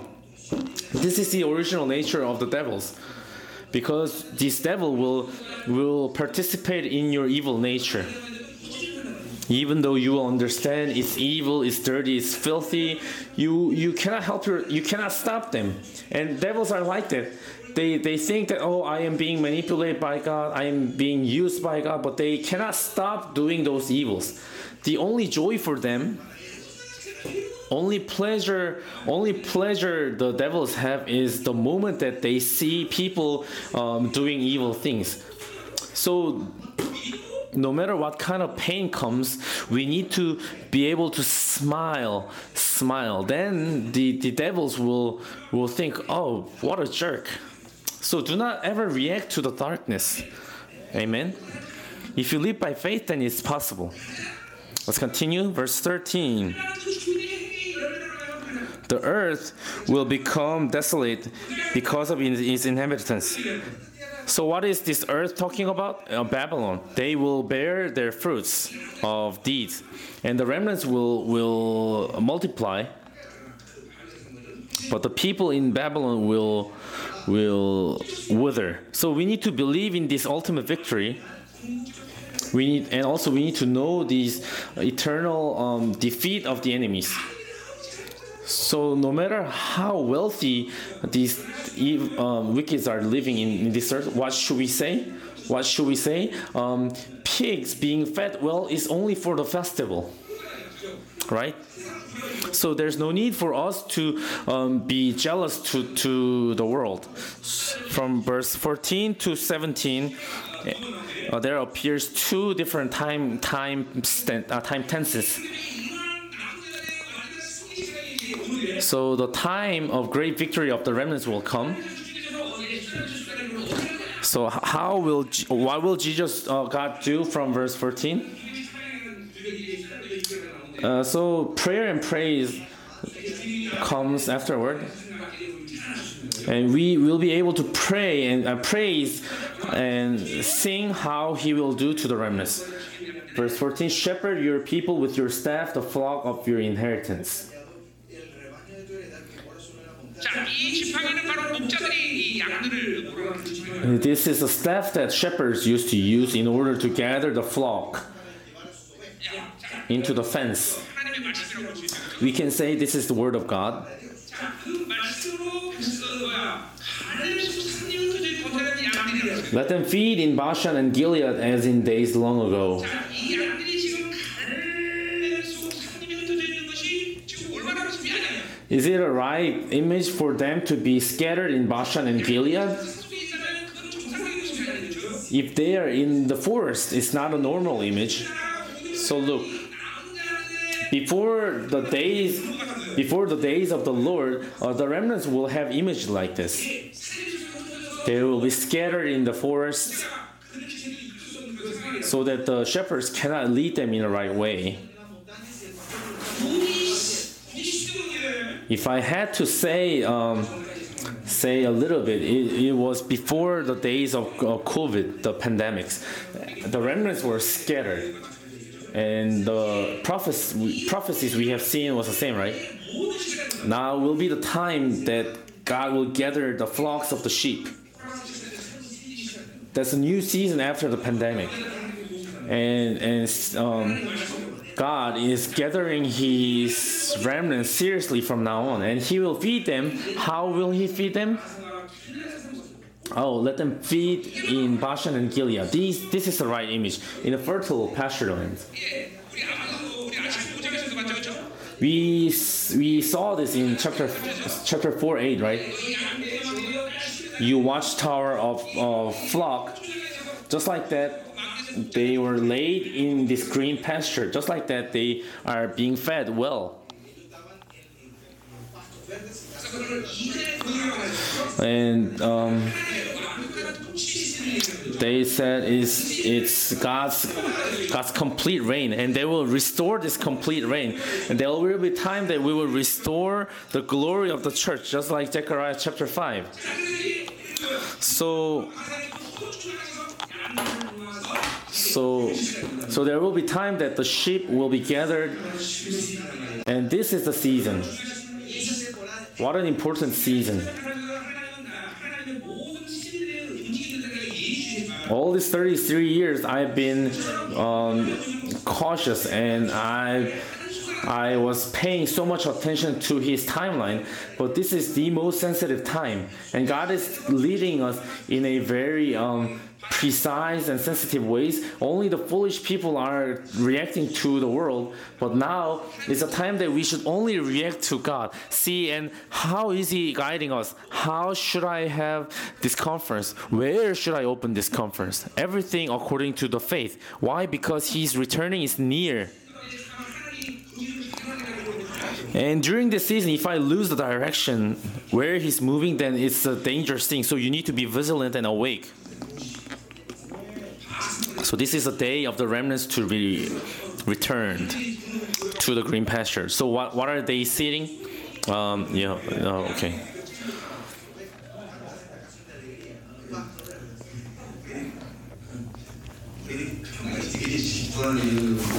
He sang a Korean pop song. It was he's asking his daughter for making lame jokes.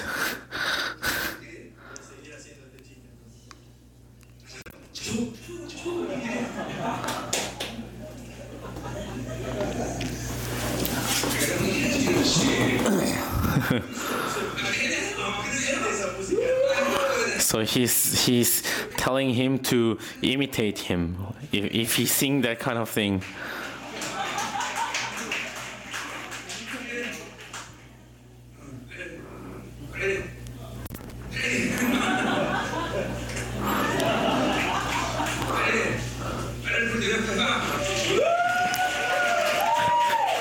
He's keep telling him to do that.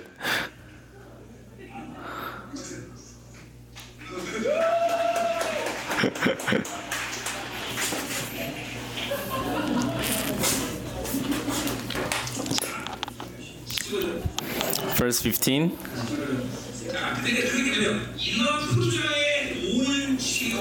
When is this time that he is gathering them in this green pasture? As in the days when you came out of Egypt, I will show them my wonders. Just like Amos 9:11, the restoration of the tabernacle of David. God's perfect reign will be accomplished. Just like prophecy of Zechariah chapter 5, after Jerusalem conference is over, that season will be opened. There will be time that the churches that Babylon is completely being separated will be revealed. There will be time that the archangels will join our ministry. Expect that time. I don't know how long that season will last, but after September we will know. We will probably be able to know. It won't be that long. Within this decade, everything will be decided. So these prophecies are being fulfilled in our timeline. When I first preached the book of Micah, I was looking at the near future, but I'm proclaiming right now at this prophecy being fulfilled right now. So you guys are understanding why I am proclaiming at this word. So the restoration of tabernacle of David, the perfect time of God's reign will come. During days of the wilderness, Israelites never tailored their own clothes, or they have never been hungry. God led them completely. Amen. Verse 16. Nations will see and be ashamed. So look,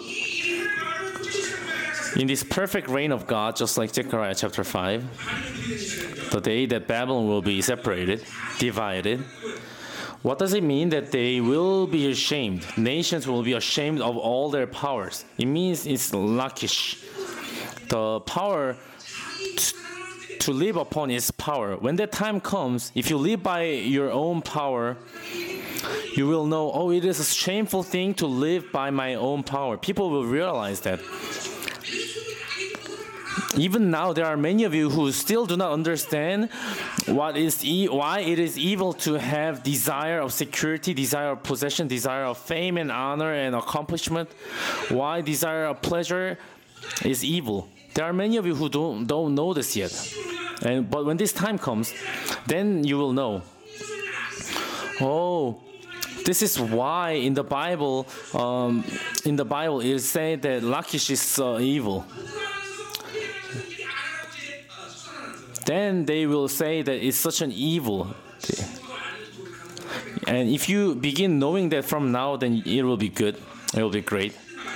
And of course, you need to greet this season after repenting all those evils from you.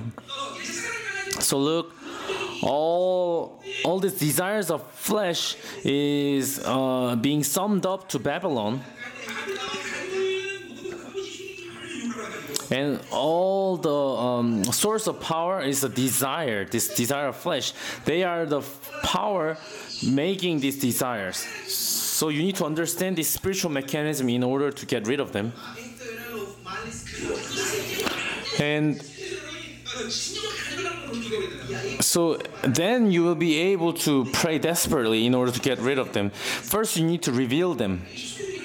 You need to see, desire of possession is evil. Desire of possession made me live like a beggar in Babylon. I used to live like a beggar in this world. I used to have this slavery instinct of Egypt.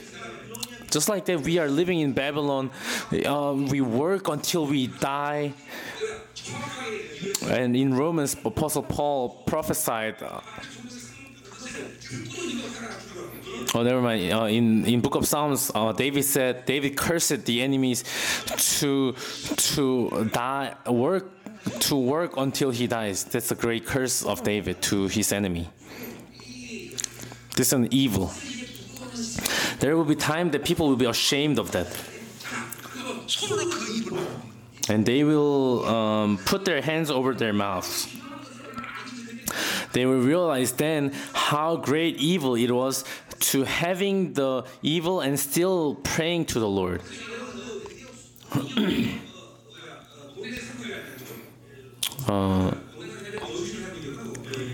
You guys know these three monkeys. One monkey is covering their ears, one is covering their eyes, one is covering their mouth, covering its mouth. It's a spiritual, very spiritual monkeys. One is saying, "Oh, I've been listening to filthy things. I've been seeing the filthy things. I've been speaking the filthy things." There is this story of three monkeys, right? Buy these dolls and have them at your home. Hey, you come here. You come up here. You come stand here. You cover your ears. You cover your mouth. So yeah, these are the three monkeys.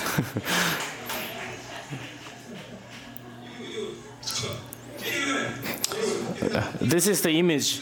This is the image of the people who will regret themselves who used to live in Babylon. Doing so many things up here. So they will, their ears will become deaf. So you need to cover yourself and protect yourself.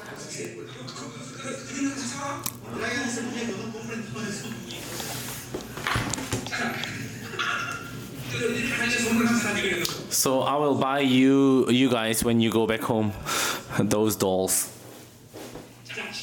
Verse 17. We're almost done.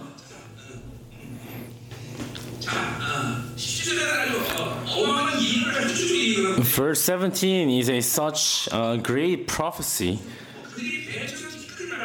They will lick dust like a snake, like creatures that crawl on the ground. They will turn in fear to the Lord our God and will be afraid of you. Oh, never mind. They will come trembling out of their dens. So, when these glorious churches are being established,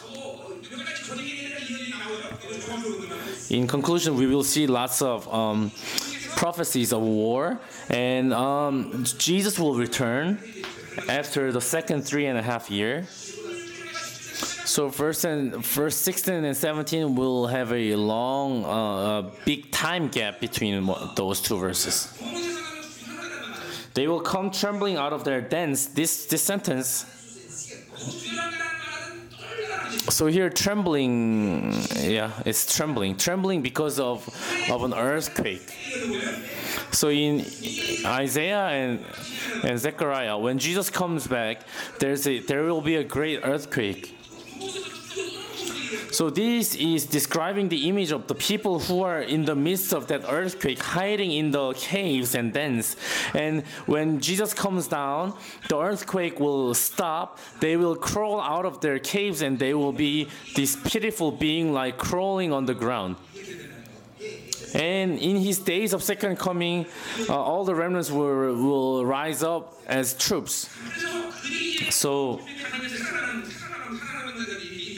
there will be people who will survive in Jesus' second coming like that.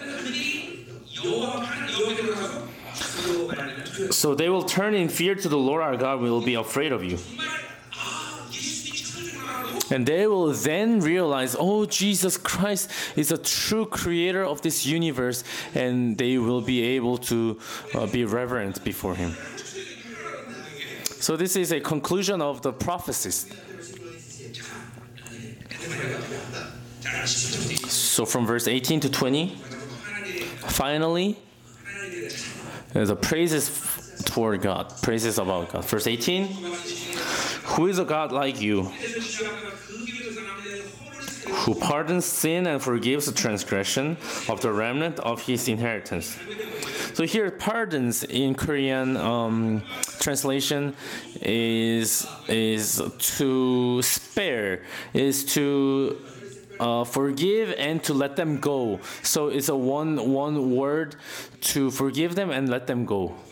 To forgive them.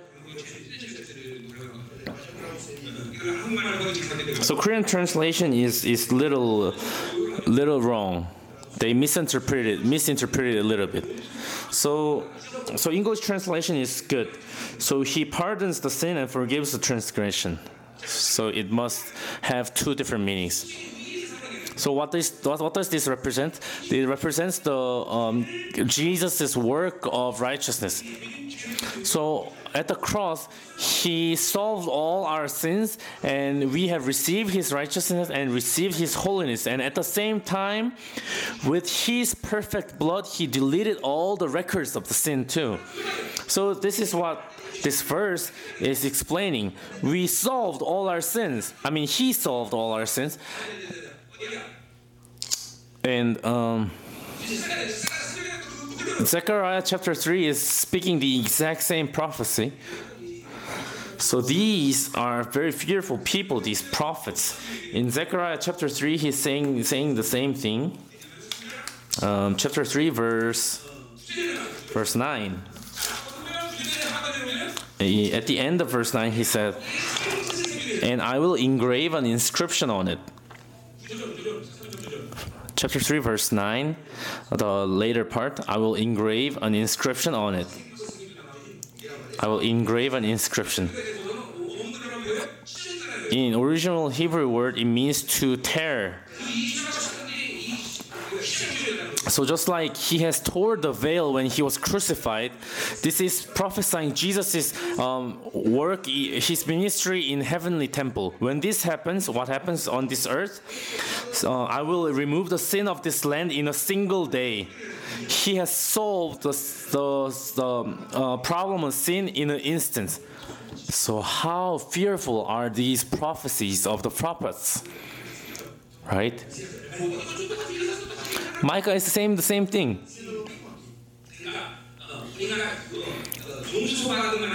So not only we are being saved, but also the sins are being sent away. So in Ephesians, Paul said we have the authority of forgiving sins. So forgiving sins not necessarily have the exact same meaning, but it has the context of sending something away. Just like the goat of Azazel being laid hand, that goat will have all the sins of the Israelites and it will be sent off to the wilderness.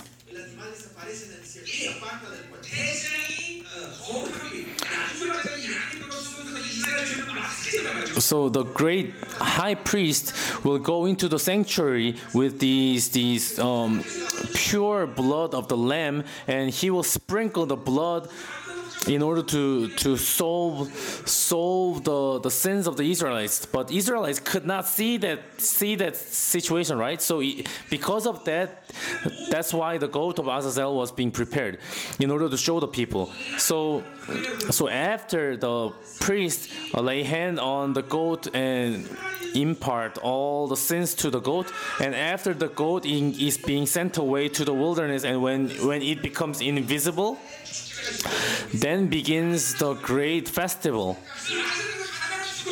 What if this goat of Azazel returns? Such a tragedy, but that does not happen. If the removal of sin is confirmed in sanctuary, the goat of Azazel will disappear in the wilderness. So when the Israelites see this, they will be able to rejoice. Oh, my sins, our sins are removed, and they will be able to enjoy and celebrate the festival. That's the forgiveness of sin. You have been divorced from the sin. You have been freed from the sin. So if you have received it in a right way, our life will be like festivals. Our sins are removed completely. Micah, Isaiah, Zechariah are doing all these great prophecies. And who else saw this? David.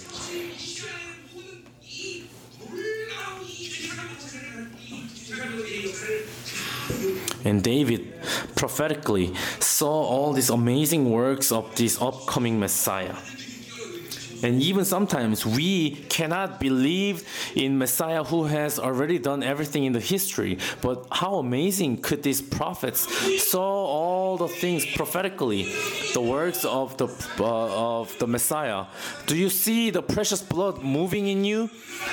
Do you see the precious blood working in you?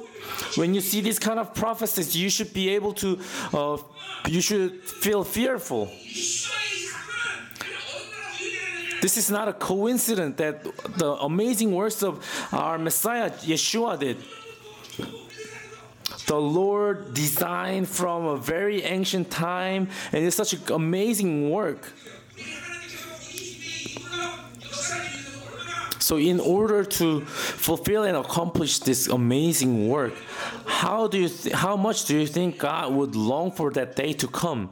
And without understanding His heart, how dare can you fall down? How dare can you stumble?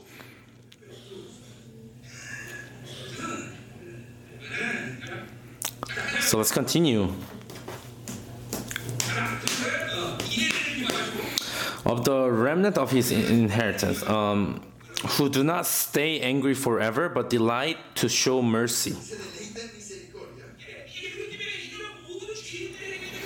So because we solved all the sins, this is such a joyful thing that God is loving them. God cannot love the sin, because Jesus has solved all the issues of sin. God's covenant of loving these people becomes such a great joy to Him. And He is the one who do not stay angry forever. So because the sin is done, when we commit sin, God does not become angry to us. But because I am identically righteous, so I am not the target and object of the anger of the Lord. Only the time that I have to get rid of the energy of sin, I cannot form and make the right relationship with the Lord. But only thing I have to do is to repent right away. If you have spent 1 second before you repented, then means that you had only 1 second of a wrong relationship with the Lord. But you don't have to do that. But it needs to be automatic. The moment that you commit sin, you need to repent right away. Then your sin will be removed, and you will have the good conscience. So you should not have these weird relationship with the Lord at all. You will again have compassion on us. So again, here is shuv in Hebrew word. It means He is returning to us. He will have compassion. He is being compassionate to us, and He is returning to us. So it's a extended explanation of verse 18. God does not want to let us sit under His wrath because we are His image.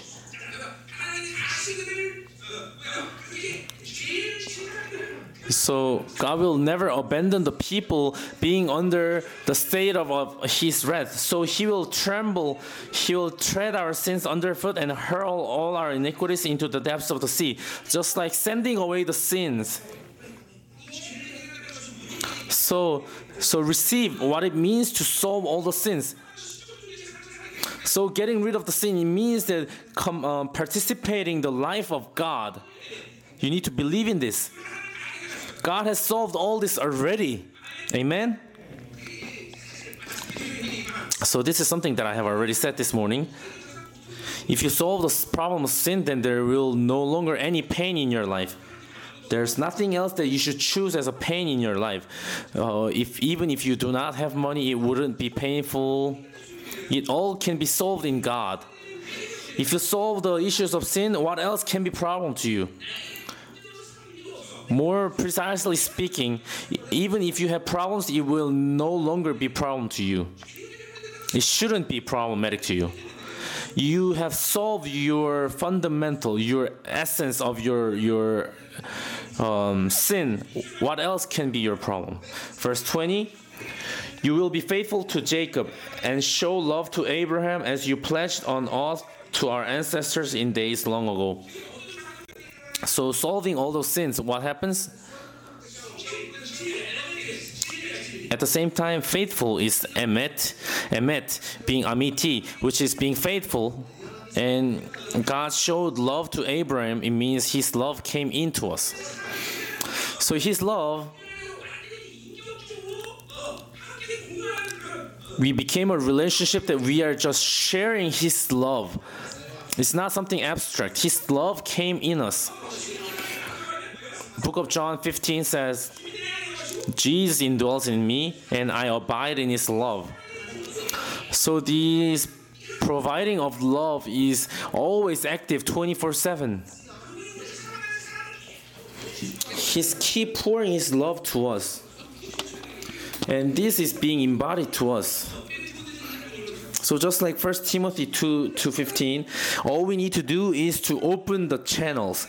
Good conscience, clean heart, sincere faith. As long as these channels of love are open, God will pour us limitlessly through the Holy Spirit. He will demonstrate his love to us every day. So there are many of you who are not accepting his love. Why? Is it because he's not giving you love? No, it's because of your own thoughts and because your channels are shut.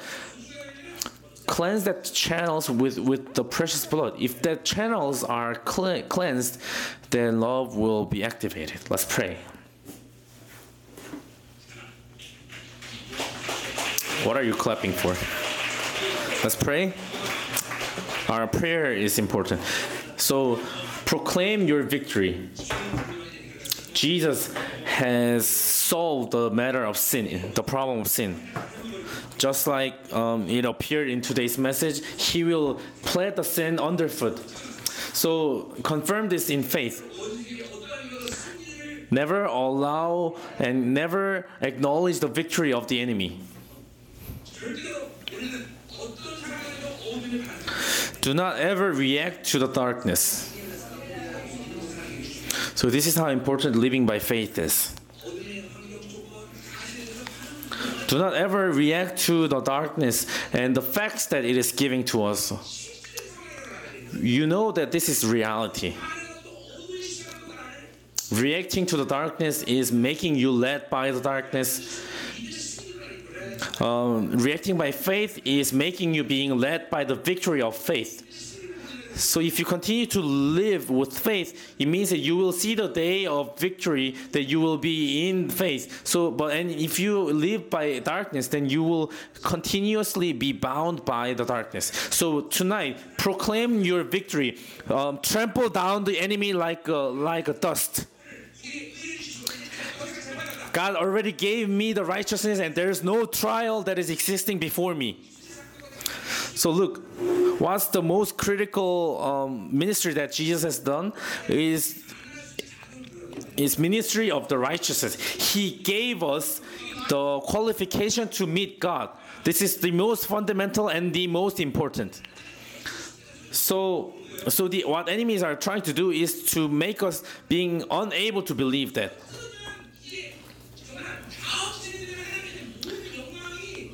So if you fail to believe in that, all the glory God has prepared cannot be received. So the accusation and delusion, why are they dangerous? Because they make us unable to believe in them.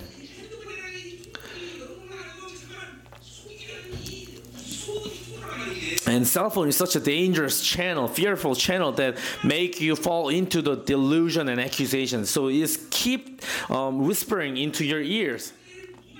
Then you won't be able to make the relationship of the righteousness with the Lord. And it makes you continue to react to the darkness. But as long as you are receiving the righteousness, you will not have any trial. And you will continue to enter into the Lord's glory. This is the maintenance of the new self. This is the secret of maintaining the new self. So do not let go of this. Do not miss this.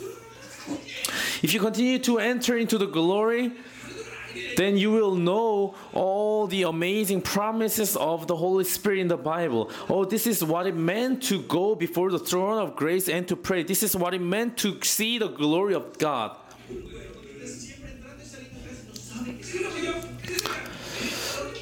So what's the core reason why you cannot pray? It's because of this accusation and the guiltiness. It makes you lose all the power to pray. This is such a great loss of energy. For example, if you have 100 of energy that you can sustain your daily life, out of that 100 of energy, there will be lots of causes that will bring a loss to your energy. But more than 70% of them will be the guiltiness and the accusation of the enemies. Such a great loss of energy, right? So those kind of people will not be able to pray because of loss of that energy. But if you are free from that accusation, and if you won't be deceived from that delusion, then you will be able to go directly before the throne of grace. The blood is keep being activated in you, the word is being activated in you, and the Holy Spirit is moving you. And in that process, you are keep being a divine being. If you live by faith, you will understand this. If you don't live by faith, you will consider many things as problem. But if you live by faith, the same thing will no longer be problem to you. So just an hour ago, it was problematic to me. But after 1 hour, if I live by faith, it will no longer be a problem. So I don't have to struggle and strive and put all my effort of my flesh to get rid of that issue. But right away, right after an hour, if I receive His faith in the right way, if I have confirmed His faith and righteousness, then that will no longer be the problem. Even though if I'm in the same situation and circumstance. So what's real? What is real? Both of them are real. Being in unbelief is real. Living in faith is real. It's about what are you going to choose between them. So do not be deceived anymore. Get rid of these earphones from your ears. These accusing earphone. Get rid of them. You will experience how powerful you will be if you get rid of them. And you will be able to maintain the fullness of the Holy Spirit for a long period of time. And you will be able to maintain your faith for a long period of time. You will be able to maintain your new self. So,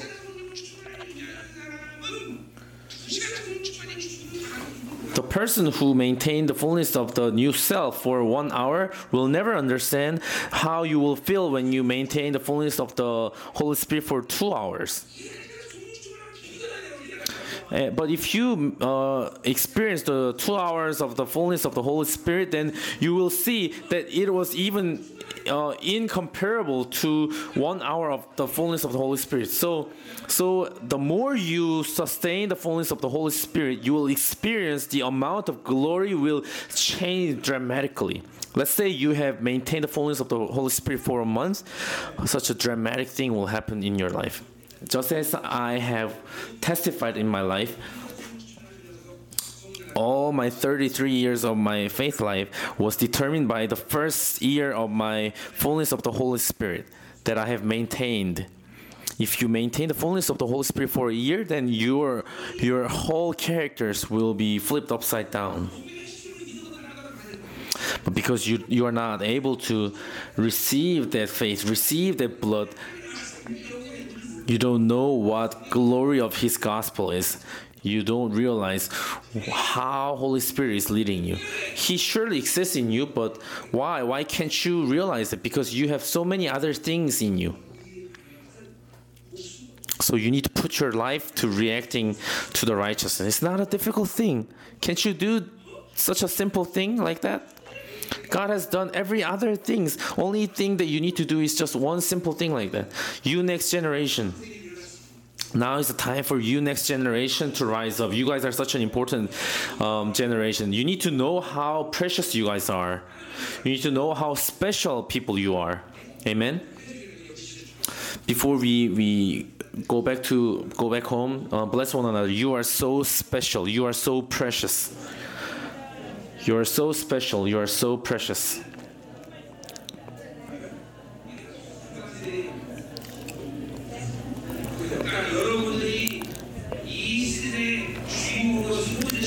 Now is the time that you are being raised as a main character, as stars.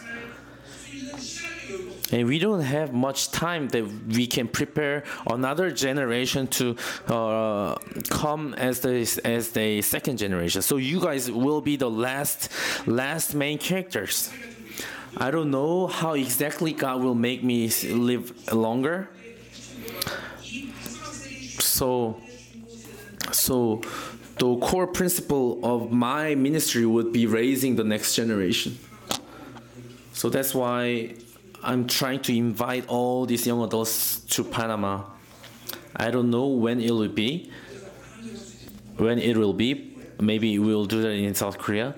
I will invite all the remnants around the world, 3,000 remnants. Maybe we'll do that in Korea. I guess we need to do that in Korea. Maybe in a stadium or... we don't have anywhere else to go. At maximum, we could do like 900 people, but then we will only have the pure young adults.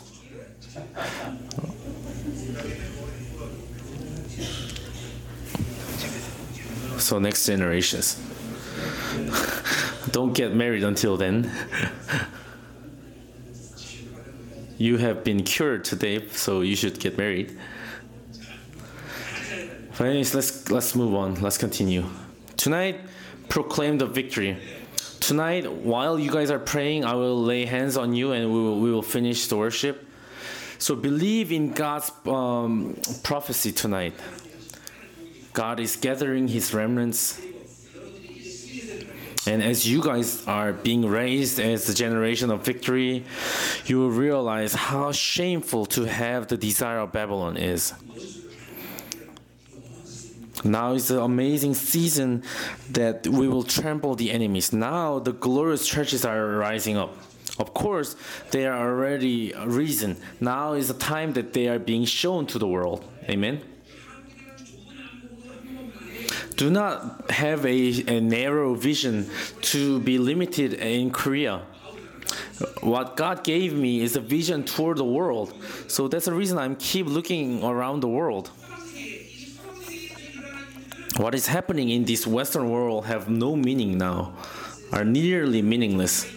Of course, because I am in South Korea, the thing that South Korean ministry church is rising up is such a precious thing, but everything is happening in the third world.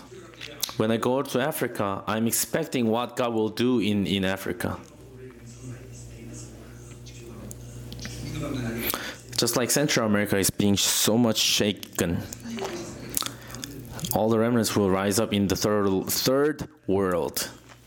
Aren't you guys expecting this? You guys are the generation of victory.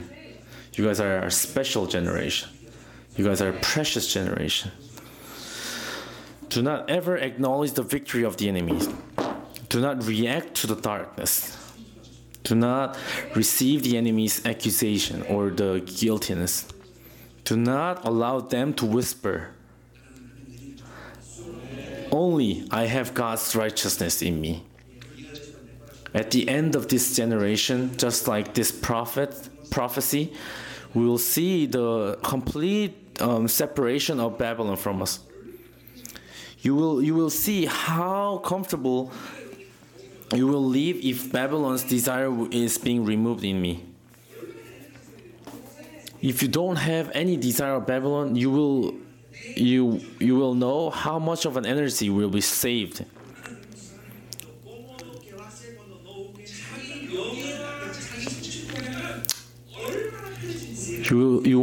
You can't imagine how comfortable you will be if you let go of your own fame and honor. So why are people being so tired? They're always worried, and they always go through the loose laws of energy, thinking, "Oh, how would that person think about me?" But if you let go of that, you will experience the true freedom. So you need to get rid of all these snake heads. The season will come. You will not be interested of what people are thinking about you. And it won't be important to you. How free will that be? So you guys in the next generation must be free like that. Amen? When I pray for you, I hope that great impartation to take place among you. Where especially should I lay hands on them like this?